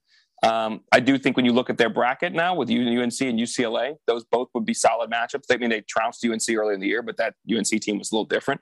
But I think it's still a bad matchup for UNC, given they want to play through Armando Bacot, and he has significant size against him. He can struggle. And then if you look at the top half of the bracket, though, that's the difference. Who comes out of that Gonzaga, Texas Tech game, in my opinion, as I just said, Texas Tech's going to beat Duke. I think it's still a problem for Purdue, because Purdue's going to have to guard on one side of the ball, and I'm not sure they really do that well enough. That said, they have unique players, and they have an absolute stud. So, and they have one of the best shooting teams in the country. So offensively, they are fully elite. But are you going to get enough stops to win all these games? I would say no. It's possible. I just wouldn't put my money on them. Okay, second game of Friday, Providence and Kansas. Man, Kansas is looking the part right now. But Ed Cooley, hell of a year with the Friars. A lot of people want to say they're just lucky, and they're not that good, but they've won a lot of games with that luck, Dalen. So what do you think? Because it feels like Kansas can go win it all with the way they're playing. Yeah, they can. I mean, Ed Cooley's had a great year. They're 11-2 in games decided by 5 points or less. That's not lucky to me. That's experience, and that's good players and know how to win games. Sometimes the ball bounces your way, but by and large, you got to kind of make your own luck, and they do that. That said, Kansas is a better team, and they've been much better defensively in the last 3 weeks, which is where this team had struggles, some bad habits, some lapses, and sometimes they just thought, hey, we'll get it out of the net, we'll go score, because they're an elite offensive team. They've started to lock down defense a little more. I think Providence is going to struggle to generate enough offense to win this game, and I think Kansas is capable, without a doubt, of cutting down the nets. And I do think what happened at the bottom of their bracket with Miami and Iowa State helps them. Miami could be an interesting matchup. Miami wins, to be very honest with you. I think they'd probably rather have an Iowa State team they've played twice this year than play a Miami team that has guards and can spread you out and stretch you out.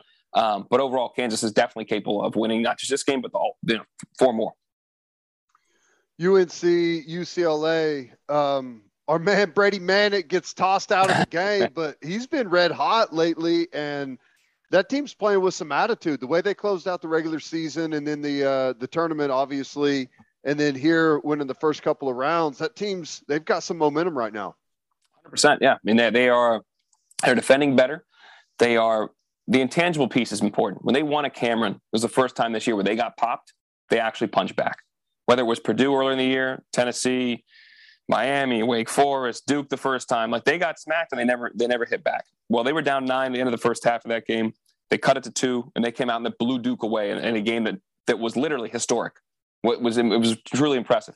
Against Baylor, that went to overtime, guys. I'm not going to lie to you. I'm like, that's a wrap. Baylor's winning this game. This is over. Not only winning, they're going to take me to Cover City. We're going to win by 6 or more. Like, I felt great. And you're the mayor of Cover City. Oh, God, I was not the mayor of Cover City, like I said on Thursday. I'll tell you that much. But Dante Styles hits a three to start off the OT, and they just they had a little more belief, some toughness, some togetherness, some leadership, and they suffered a lot of adversity. Brady Manick has been out of control good the last couple of weeks shooting the ball. And I do think against UCLA, Jaime Jaquez, his injury is going to be important. If he can play or not is really critical. UCLA does a bunch of guys that can spread the floor, create for themselves, create for their teammates. When they really share the ball with each other, they're a very, very high-level offensive team that's tough to stop. UNC, similarly. They've got a lot of talent, not depth. They've got a lot of talent in that starting five that can really score. So I think it's going to be a highly entertaining game, a pretty high-scoring game, but a game that, honestly, either team can win. I think it's kind of a coin flip game. If Jaquez plays, I would give the benefit of the doubt to UCLA. If he doesn't or is not at 100%, it could be an equalizer. Also how Cody Riley or Miles Johnson guards Armando Bacot in the post is going to be critical too. If Bacot can feast, then that North Carolina team can be different. Maybe the most important part in that game, or most important factor, it's going to be a hell of a jersey matchup. Oh, beautiful. It's going to be aesthetically pleasing. Can't wait. Hey, when it comes to Mick Cronin, I feel like he's earned a reputation of being one hell of a game planner and a guy that's really good with his adjustments in game. Like, how much do you think coaching mattered? Not trying to say Hubert Davis doesn't know what he's doing. That's not what I'm trying to say. But do you think that UCLA could have a coaching advantage in that game? I mean, to some extent. I mean, some of it's just about, you're right, the adjustments of changing how things go. But I don't think Hubert's done a great job this year. It's not about his inability. Sometimes I think it's a lot of times his players have not organically played and led and wanted to win the way you guys know you have to want to win a game in any competition. You've got to want it from the players, got to come from you. There's got to be belief. There's got to be a toughness. He can't instill that in him. Now, he can call the right plays. He can get RJ in the ball screens. He can do those different things. But some of the intangible stuff he can't bring out. And I don't necessarily think there's a coaching advantage here. There's an experience advantage, obviously. Mick's been in a couple more of these situations. This team, mind you, did go to the Final Four. The whole team's intact with a couple additions. So they do have experience. I do think that can matter sometimes in these tight games. But overall, yeah, I think it's going to be a great game.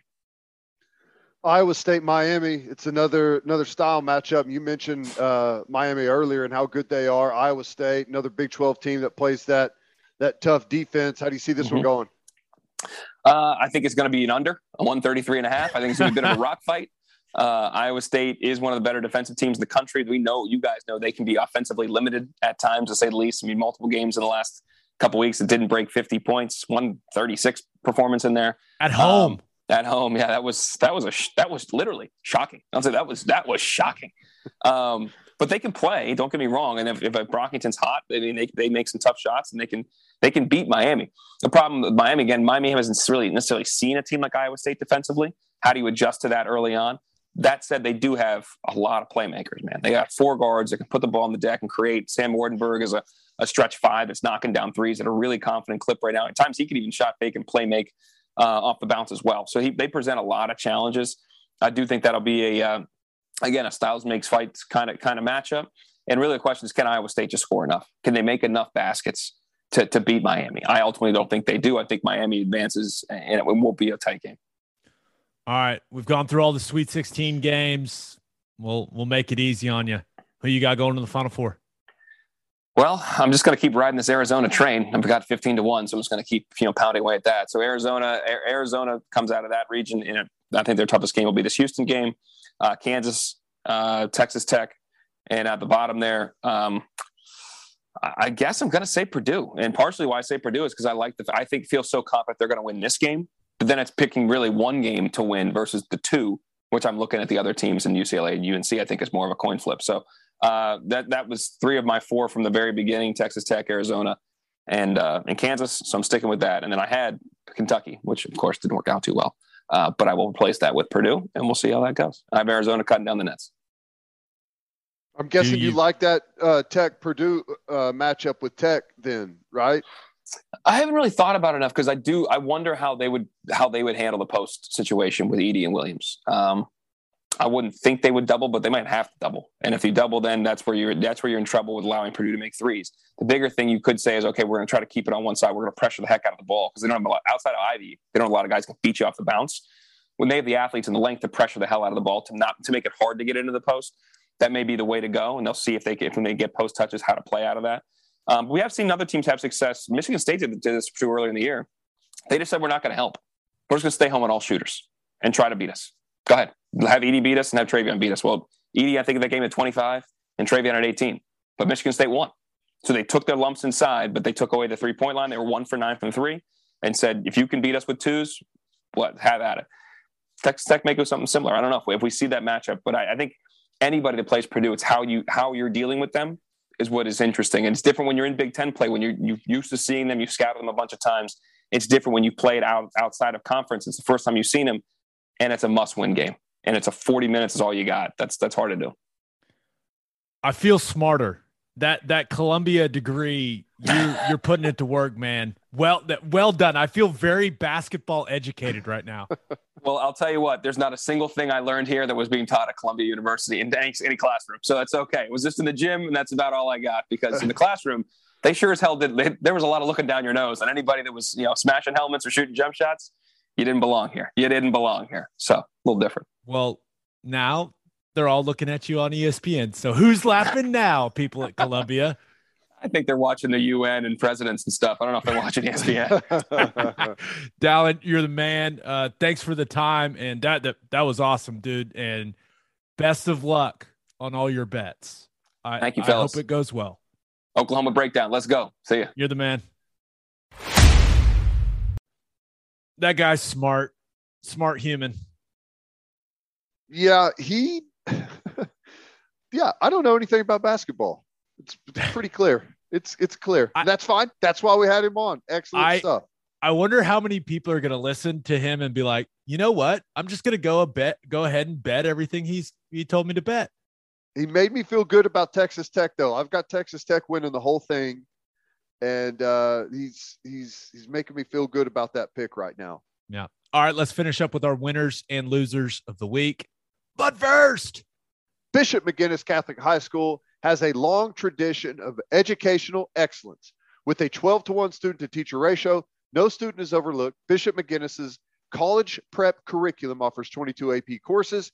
There are numerous clubs and organizations for students to join, and as a proud member of the OSSAA, there are 14 sports offered. If you want to provide the best possible educational and spiritual development for your children, contact Bishop McGuinness Catholic High School or visit bmchs.org. Financial aid is available. And if you are a whiskey or bourbon drinker, stop what you're doing, head to your favorite liquor store and buy some Balcones products. You got to grab some of Balcones Lineage Single Malt Whiskey. It was just voted one of the top 20 whiskeys in the world by Whiskey Advocate, and you'll be shocked by how affordable it is. Also, you got to snag some of Balcones Baby Blue Corn Whiskey. It's made from the blue corn. That's the fancy corn. And that is why it has won more than 25 awards. Last but certainly not least, you got to buy some of Balcones Pot Still Bourbon. Its big flavors make it the perfect bourbon to drink year-round. In 2012, Balcones Single Malt won the Best in Glass competition, beating brands like Johnny Walker and Macallan, and became the first American distillery to win the competition. This stuff is the real deal, people. If you love great whiskey and bourbon at a great price, then Balcones products are the only way to go. The whiskey may be made in Texas, but yes, the owners are from Oklahoma. To find a liquor store that has it, visit balconesdistilling.com. As always, Ted, kick us off. Who do you have as your winner of the week? Well, I don't know if it's the winner of the week because it's been so long since we came on, but I think this move has a chance to be like a groundbreaker in the NFL. Russell Wilson to the Denver Broncos. I think that move is fantastic. Sucks for Seattle, but Denver, like, he's going to instantly change that entire football team. Winning mentality. We've talked before about what it does to a locker room, and all of a sudden the team feels like they got a chance to go win a Super Bowl or compete. You're going to get so much more buy-in. Some of your draft picks that you've had offensively are going to click better. I think that move is awesome. And that division, buddy, it is brutal. And the quarterback play in that division is unreal. That's going to be awesome to watch. We we talked about this when Tom Brady signed with the Bucs, right? And people may not understand this, but with, how many teams you and I both played for in the NFL, there is a completely different mentality inside a building when you have an elite quarterback. You just believe you can win. When you have a quarterback that sucks, everyone's mercenary. It's every man for himself. You are looking out for yourself. Like, hey, do my job. Like, there's not the same energy in the building. And that matters. It matters a lot. And you're right, man. Denver, I was there when they had bad quarterbacks. And I mean, Trevor Siemian and Brock Osweiler, those guys were my boys. They're awesome guys. But you walked into the building and you're like, walking into the building in Denver with Russell Wilson being your quarterback, that makes the entire football team. It makes the entire coaching staff. It makes everyone involved, the equipment guys, the trainers, like, it makes everyone believe. Do not underestimate the power of that. Yep. It makes a huge difference. It does. You're going to get way better play at quarterback, but you're going to get way better play at every other position because the guys feel like they got a chance to go win something. Yeah, it's going to be very similar. Now, I'm not saying that Denver's going to win the Super Bowl, but it's very similar to the effect, and you've heard players talk about it, like the effect that Tom Brady had in Tampa Bay, where it's like he walks in the door and all of a sudden it's like, baby, we got a chance. Like, we got a chance. Denver, when Peyton Manning went there. Peyton could barely throw the ball 30 yards downfield, and they wouldn't win a Super Bowl. It's big time. It's going to be hard, though. Oh, my God. The AFC is insane right now. It's like everyone is going to the AFC. It's crazy. Yeah. All right. Who do you have as your loser of the week? Maybe you have a different opinion on this. It's got to be the Kansas City Chiefs. Tyreek Hill. And I get it, like, contract-wise, maybe it was unreasonable. But I think he is such an interesting piece. There's no one else like you can't replace him. I think their offense is going to take a hit. I really do. I think it's going to be difficult for them to recreate kind of what they've had. And it's been a little bit tougher anyways, but when you take that piece out, he's such a safety valve for the way Patrick Mahomes plays, like either running under balls or the scramble drill, the way they use him in some different situations. I think it could be really difficult for them to recreate that. No one in the NFL affects the way a defense has to play more than Tyreek Hill. Yep. I truly believe that. Like, his speed, like, just even game planning for it, right? And all the ways that Andy Reid and Eric Bieniemy would move him around and utilize him, like, yeah, it's impossible to replace. But I know this. They got a really good front office. They've got a ton of draft picks.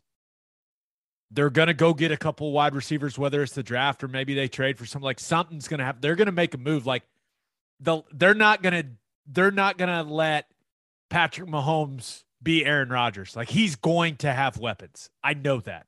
Now, they also believe that he elevates all the guys around him, right? But they want to keep him happy, and they want to keep going to Super Bowls. You just lost your biggest offensive weapon. Now it's up to Andy Reid and that front office and Eric Bieniemy to not only get new guys, but get new guys and then get even more creative offensively. Yeah, I was conflicted. I wanted to put Miami as the winner because I think, like, McDaniel and what he was doing with Deebo Samuel, I think there's a lot of carryover, and he's a different type of personality, different kind of guy. And I think he's going to get really creative with Tyreek Hill and do some really fun stuff with him. Yeah, not only that, how happy is Tua? I know. So all of a sudden, his wide receiver core looks a little bit different now, doesn't it? Well, you've got two of the fastest guys in the league. I would love to watch Jalen Waddle and Tyreek Hill race. I'd probably pay to see that, honestly. But not only that, like sneaky low-key signing, even though they gave him like $82 million or something, like Teron Armstead. I mean, that he's gonna be their left tackle. Like he's gonna protect Tua. So you've got this new coordinator, this innovative, like quirky guy, McDaniel coming in, and then you've got Jalen Waddle, you've got Tyreek Hill, and now you've got one of when healthy, the best offensive tackles in football. So it's a hell of a week for Tua. Yep. No, I think Miami's. I'm really interested to see what McDaniel does there. He is so different. He's goofy. It's refreshing, man. You typically get kind of the same exact type of guy as head coach. It's nice to have a little different personality there. Yeah. It's going to be funny watching him like fit in Miami. Like you see him and you don't exactly think Miami guy. So no, think gamer. He looks like a gamer. Like that guy plays a lot of Halo. Right. Do people still play Halo? Yeah. Yeah. Oh, okay. I think they just came out with the new game recently, didn't they? I think so. Or was it like a movie that they came? I don't know. Maybe that's right. We sound old and stupid, but yes. It's been a long time, which is accurate. So I'll stop there. All right. For my winner of the week, thought about going with Ferrari. Okay. Now, this is technically from last weekend, but like you said, it's been a while. Ted, Formula One is back, baby. We are back. And this is going to make you happy. Okay. Neither Lewis Hamilton nor Max Verstappen won the first race of the year. Did they cancel the rest of the season? Is it over? It is not. The Ferrari combo of Charles Leclerc, which, what a name, and Carlos Sainz finished 1-2 in the Bahrain Grand Prix. Woo. Now, how about that? 1-2 for the fancy red car. Disappointing weekend for Red Bull. Verstappen did what he does. He pushed his car a little too hard, and then the car just kind of died on him. Sergio Perez, the other guy for Red Bull, looked like he, hit a banana peel from Mario Kart on the last lap on the first turn. It cost him a podium. It was actually kind of hilarious if you don't root for Red Bull. And then just a disastrous race for McLaren. So I know you love my Formula One updates. So just so you know, they're coming. And they changed a bunch of rules. The car's different now. Like, this could be more interesting. I think this is the year you get into it. It's on ESPN, I love it, man. I love Ferrari. It's good to see them win. I just hope that the heads of Formula One don't kill those guys off for beating Verstappen. And Lewis Hamilton. So no, I'm excited about that. That's cool. Yeah, love it. We'll see if Ferrari can keep it rolling. But my winner of the week, Nico Iamaleava. And if you don't know who Nico Iamaleava is, he's a 5-star quarterback from California who has committed to the Tennessee Volunteers. It's a huge get for Josh Heupel. And just a reminder, when it comes to fundamentals and technique, Hype is known as one of the best QB developers out there. I mean, he is. But that's not exactly the sole reason that Iamaleava committed to USC.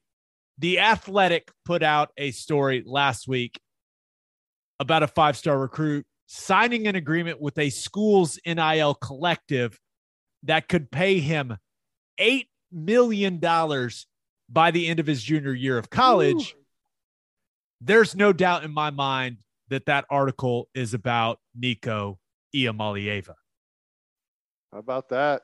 And with him being from California, Ted, he can get money right now with how the law works there. So supposedly he's getting I don't know if signing bonus is the proper term, but he's getting like $350K up front. And once he gets to Tennessee, he'll get monthly payouts that will add up more than $2 million a year. And all he has to do is what the collective tells him to do, and they control the use of his NIL. They can make other deals on his behalf. $8 million. for Nico Iamaleava. Learn the name, people. Woohoo. Good week for old Nico. Congratulations, young man. Wow. Lot to digest. Wow. Well, here's the thing. I think Hype's doing some really good things there. I like their chances to make some waves this year. Hendon Hooker's coming back. He had a really strong year last year. I think they're going to do some good things. That $8 million, if Tennessee can win the SEC during that kid's tenure, $8 million is chump change. Worth every dollar. Worth every dollar. Now, I will say that I hate every bit of it, and this is not what I envisioned with college football, but still, hey, this is what happens whenever you push it off. Don't give an inch on anything. You are barely a year in, not even a year in, and you have a kid signing at $8 million and getting $350,000 signing bonus when he's still in high school. So that's your fault, NCAA. Yeah. I've got a lot of thoughts on this. My first thought is good for Josh Heupel. Yeah. It's got to be, in a weird way, like it's got to be cool. And once again, it's not associated with the university and the contract. You know, The Athletic in their article, they were able to look at the contract. It doesn't say anything about the University of Tennessee. It can't, right, with how things work. And I think technically the contract, like, he could still not go to Tennessee. Like, there's just a trust factor there, Woo. which is, you know, that's an interesting thing as well. But a lot of people, when he got that job, they questioned whether or not Heupel could recruit at the SEC level. Like, he didn't exactly kill it on the recruiting trail at UCF. NIL is like, it's a huge thing for Heupel and that staff. I think, like, this just becomes part of their recruiting now. And if they've got boosters and donors that want to continue to give and give and give, and they want Tennessee football to be good and they're willing to pay for it to be good, like, that's a hell of a deal for Heupel. Yep. Nope, it is. That's a huge fan base that I'm sure can pour a ton of money into that collective, and we'll see how long it lasts before any type of regulation happens. Maybe it doesn't, but take advantage of it while you can. And the real point is, if it ends up to equaling wins and championships, it'll be worth every penny. Yeah. And I will say this, Nico Iamaleava, you talk about coming in with high expectations now. Like, everyone knows you're the $8 million man. You talk about playing with some pressure on you, like some pressure to perform at a high level. I mean, we just saw it happen on a smaller scale with Spencer Rattler, right? We just saw it with our own eyes. And that's a lot on a young kid, but we'll see, right? We'll see if he's built for it. I mean, you are worth what someone will pay you. So congrats to Nico, and congrats to him on setting the 5-star quarterback recruiting market, and congrats on creating a very bad situation for a lot of other schools. And it's going to be, I mean, can you imagine the other quarterbacks now? It's like, hey, I know that Nico's getting $8 million. Like, what are you going to do for me? Nothing. Give you a chance to win some games, develop, go play in the NFL if you're good enough. I'm not going to give you anything. Well, and this is, again, why I would suck as a coach. I'm not giving you anything, especially before you've ever played a snap. Right? But it's a different world. I'm an old man, Gabe. I'm an old man. I can tell how much it bothers you. It's hilarious. Well, right, my only thing is I want the players to be able to have a piece of the pie. Like, if you're selling a jersey, if people want their autograph, like that stuff, if you want to endorse, you want them to endorse a product, your car dealership or, do an appearance. Like, I think all of that is totally fair game, but this is not like the intent of what this whole thing was set out to do. And it's, it's once again, it's going to kill the smaller schools and help the bigger ones. Yeah. It is what it is. All right. For my loser of the week, thought about going with the New York Knicks because Trae Young owns them. Dropped 45 points in his first game at Madison Square Garden since he torched him in the playoffs last year. He's become a villain in New York City, and it's awesome. I love it. No, it's funny. Listening to his interview after the game was really cool too. It wasn't even that loud. It wasn't even that loud. That was awesome. I also thought about going with Kentucky softball. Ooh, yeah. Sold the place out and then got ruled by the number one team in the country. Let's go, Patty Gasso. That's what we do, ladies. I watched every pitch of that game. I will say this though, the softball team left some collectibles there in the outfield for the Kentucky fans. Yeah, well, I thought Jocelyn was going to break the damn scoreboard. That was awesome. Peppering that thing. But yeah, it was weird because the game felt close and then it was like, oh, it's over. It was a run rule after 6. I was like, oh, that's right. They destroyed them, even though it was weird. Like it felt competitive, because the other team actually had people on base. So I don't know. It was a weird feeling. It was like, oh, no. They just run ruled them after 6. I don't know. It was a weird. Yeah, it's crazy. This team they're so stacked. It's ridiculous. So much power all the way through the lineup. Amazing. I also thought about going with the laws of physics as my loser of the weekend. Did you see the video of Zion dunking? I did. What the hell's going on with that court? It's almost like a.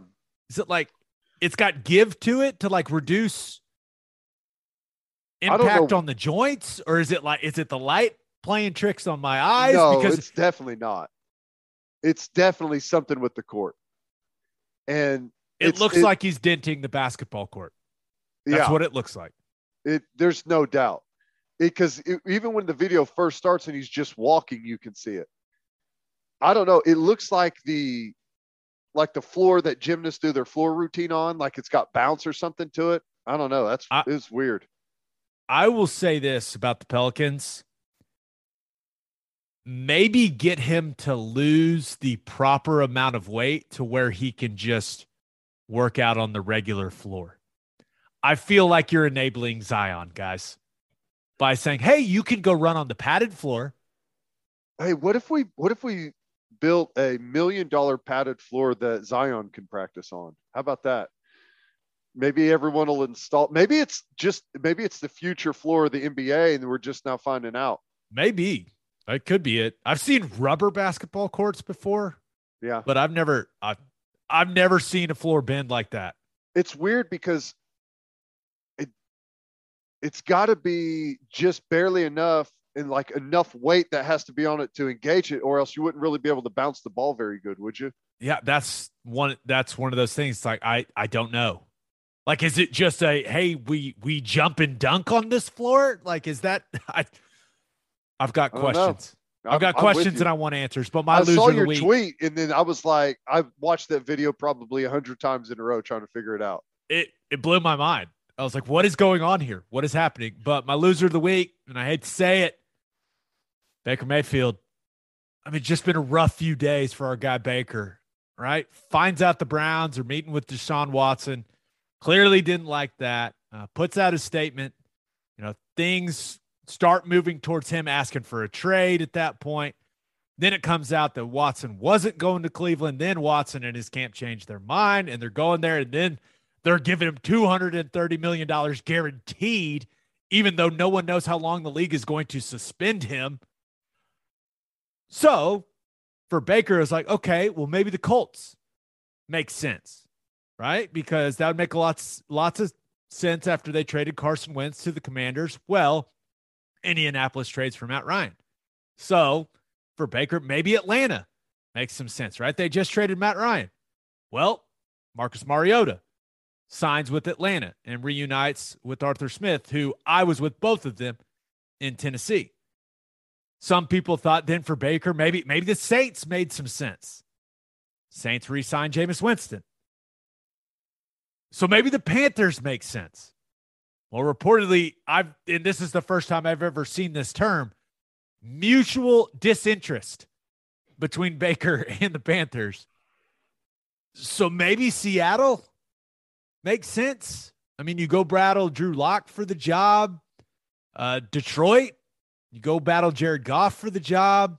Our buddy Dan Orlovsky said that the Bucs should trade for him. Now, that would be interesting, right? Learn from Brady.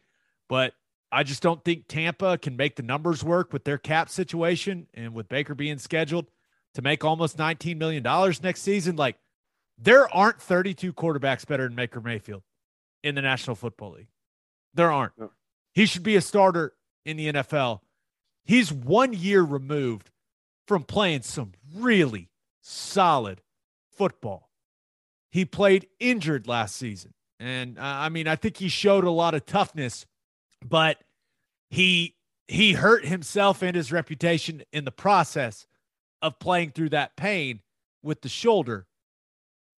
I just feel like how all of these dominoes have fallen. Like, man, it just seems like everything that could go wrong has gone wrong for him here and how this has all worked out in the NFL QB market. And, man, it's tough to see. Like,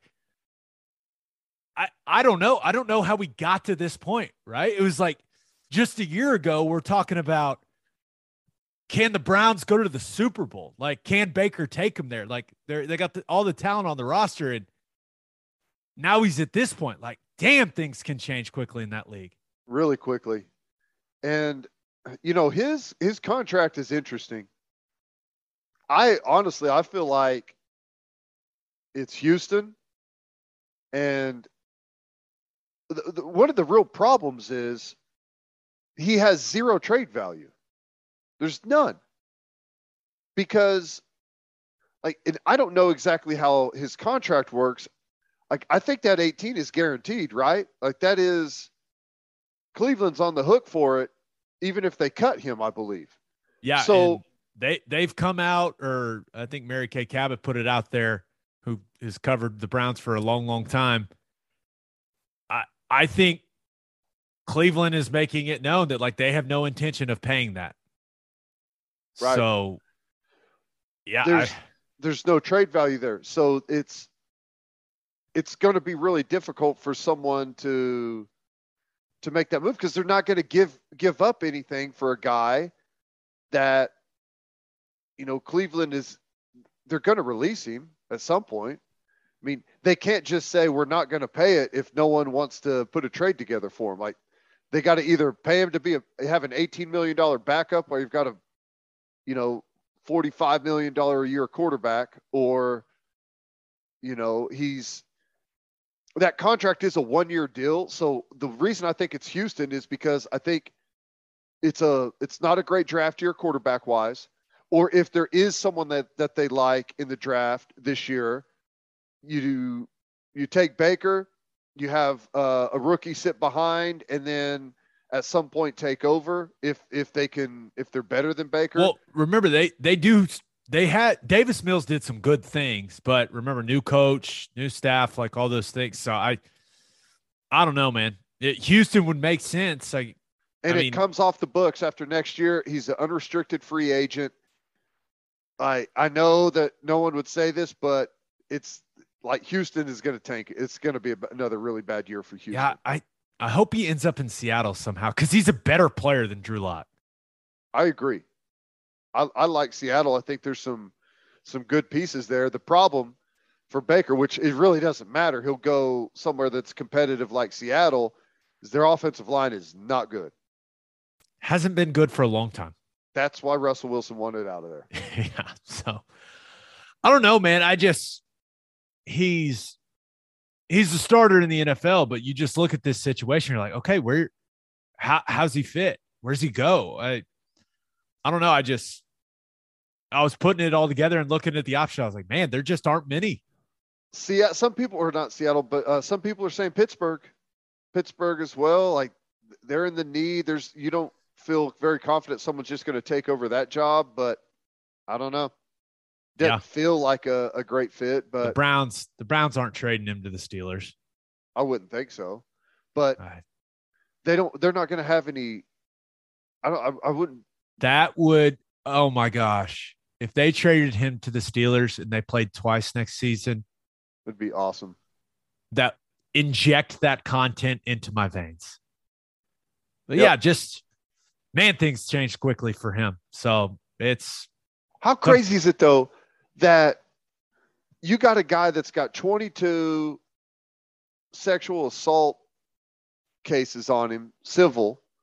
Okay. Grand jury didn't find enough evidence to where they feel like they could get a conviction. So a lot of people feel like he's totally exonerated. That's not the case at all. And he gets the biggest guaranteed contract ever. Like that's why he went from not being interested in Cleveland to being interested, as they said, let's guarantee the whole thing. Like that's what changes everything. It was an interesting gamble by Jimmy Haslam, the owner of the Browns. Interesting. That organization has made some interesting decisions over the years, so I'm not exactly shocked. Yep, crazy. On that note, episode 199 in the books. Woo. We'll have a new podcast that'll drop Monday morning. Just a reminder, you can hear Teddy from 3 to 6 on 94.7 The Ref. You can hear me from 3 to 5 on Sirius XM Big 12 Radio Channel 375. Hope you all have a great rest of your week. Have an awesome weekend. Until next time, we appreciate y'all for listening. And do what you always do, Oklahoma. Take care of each other.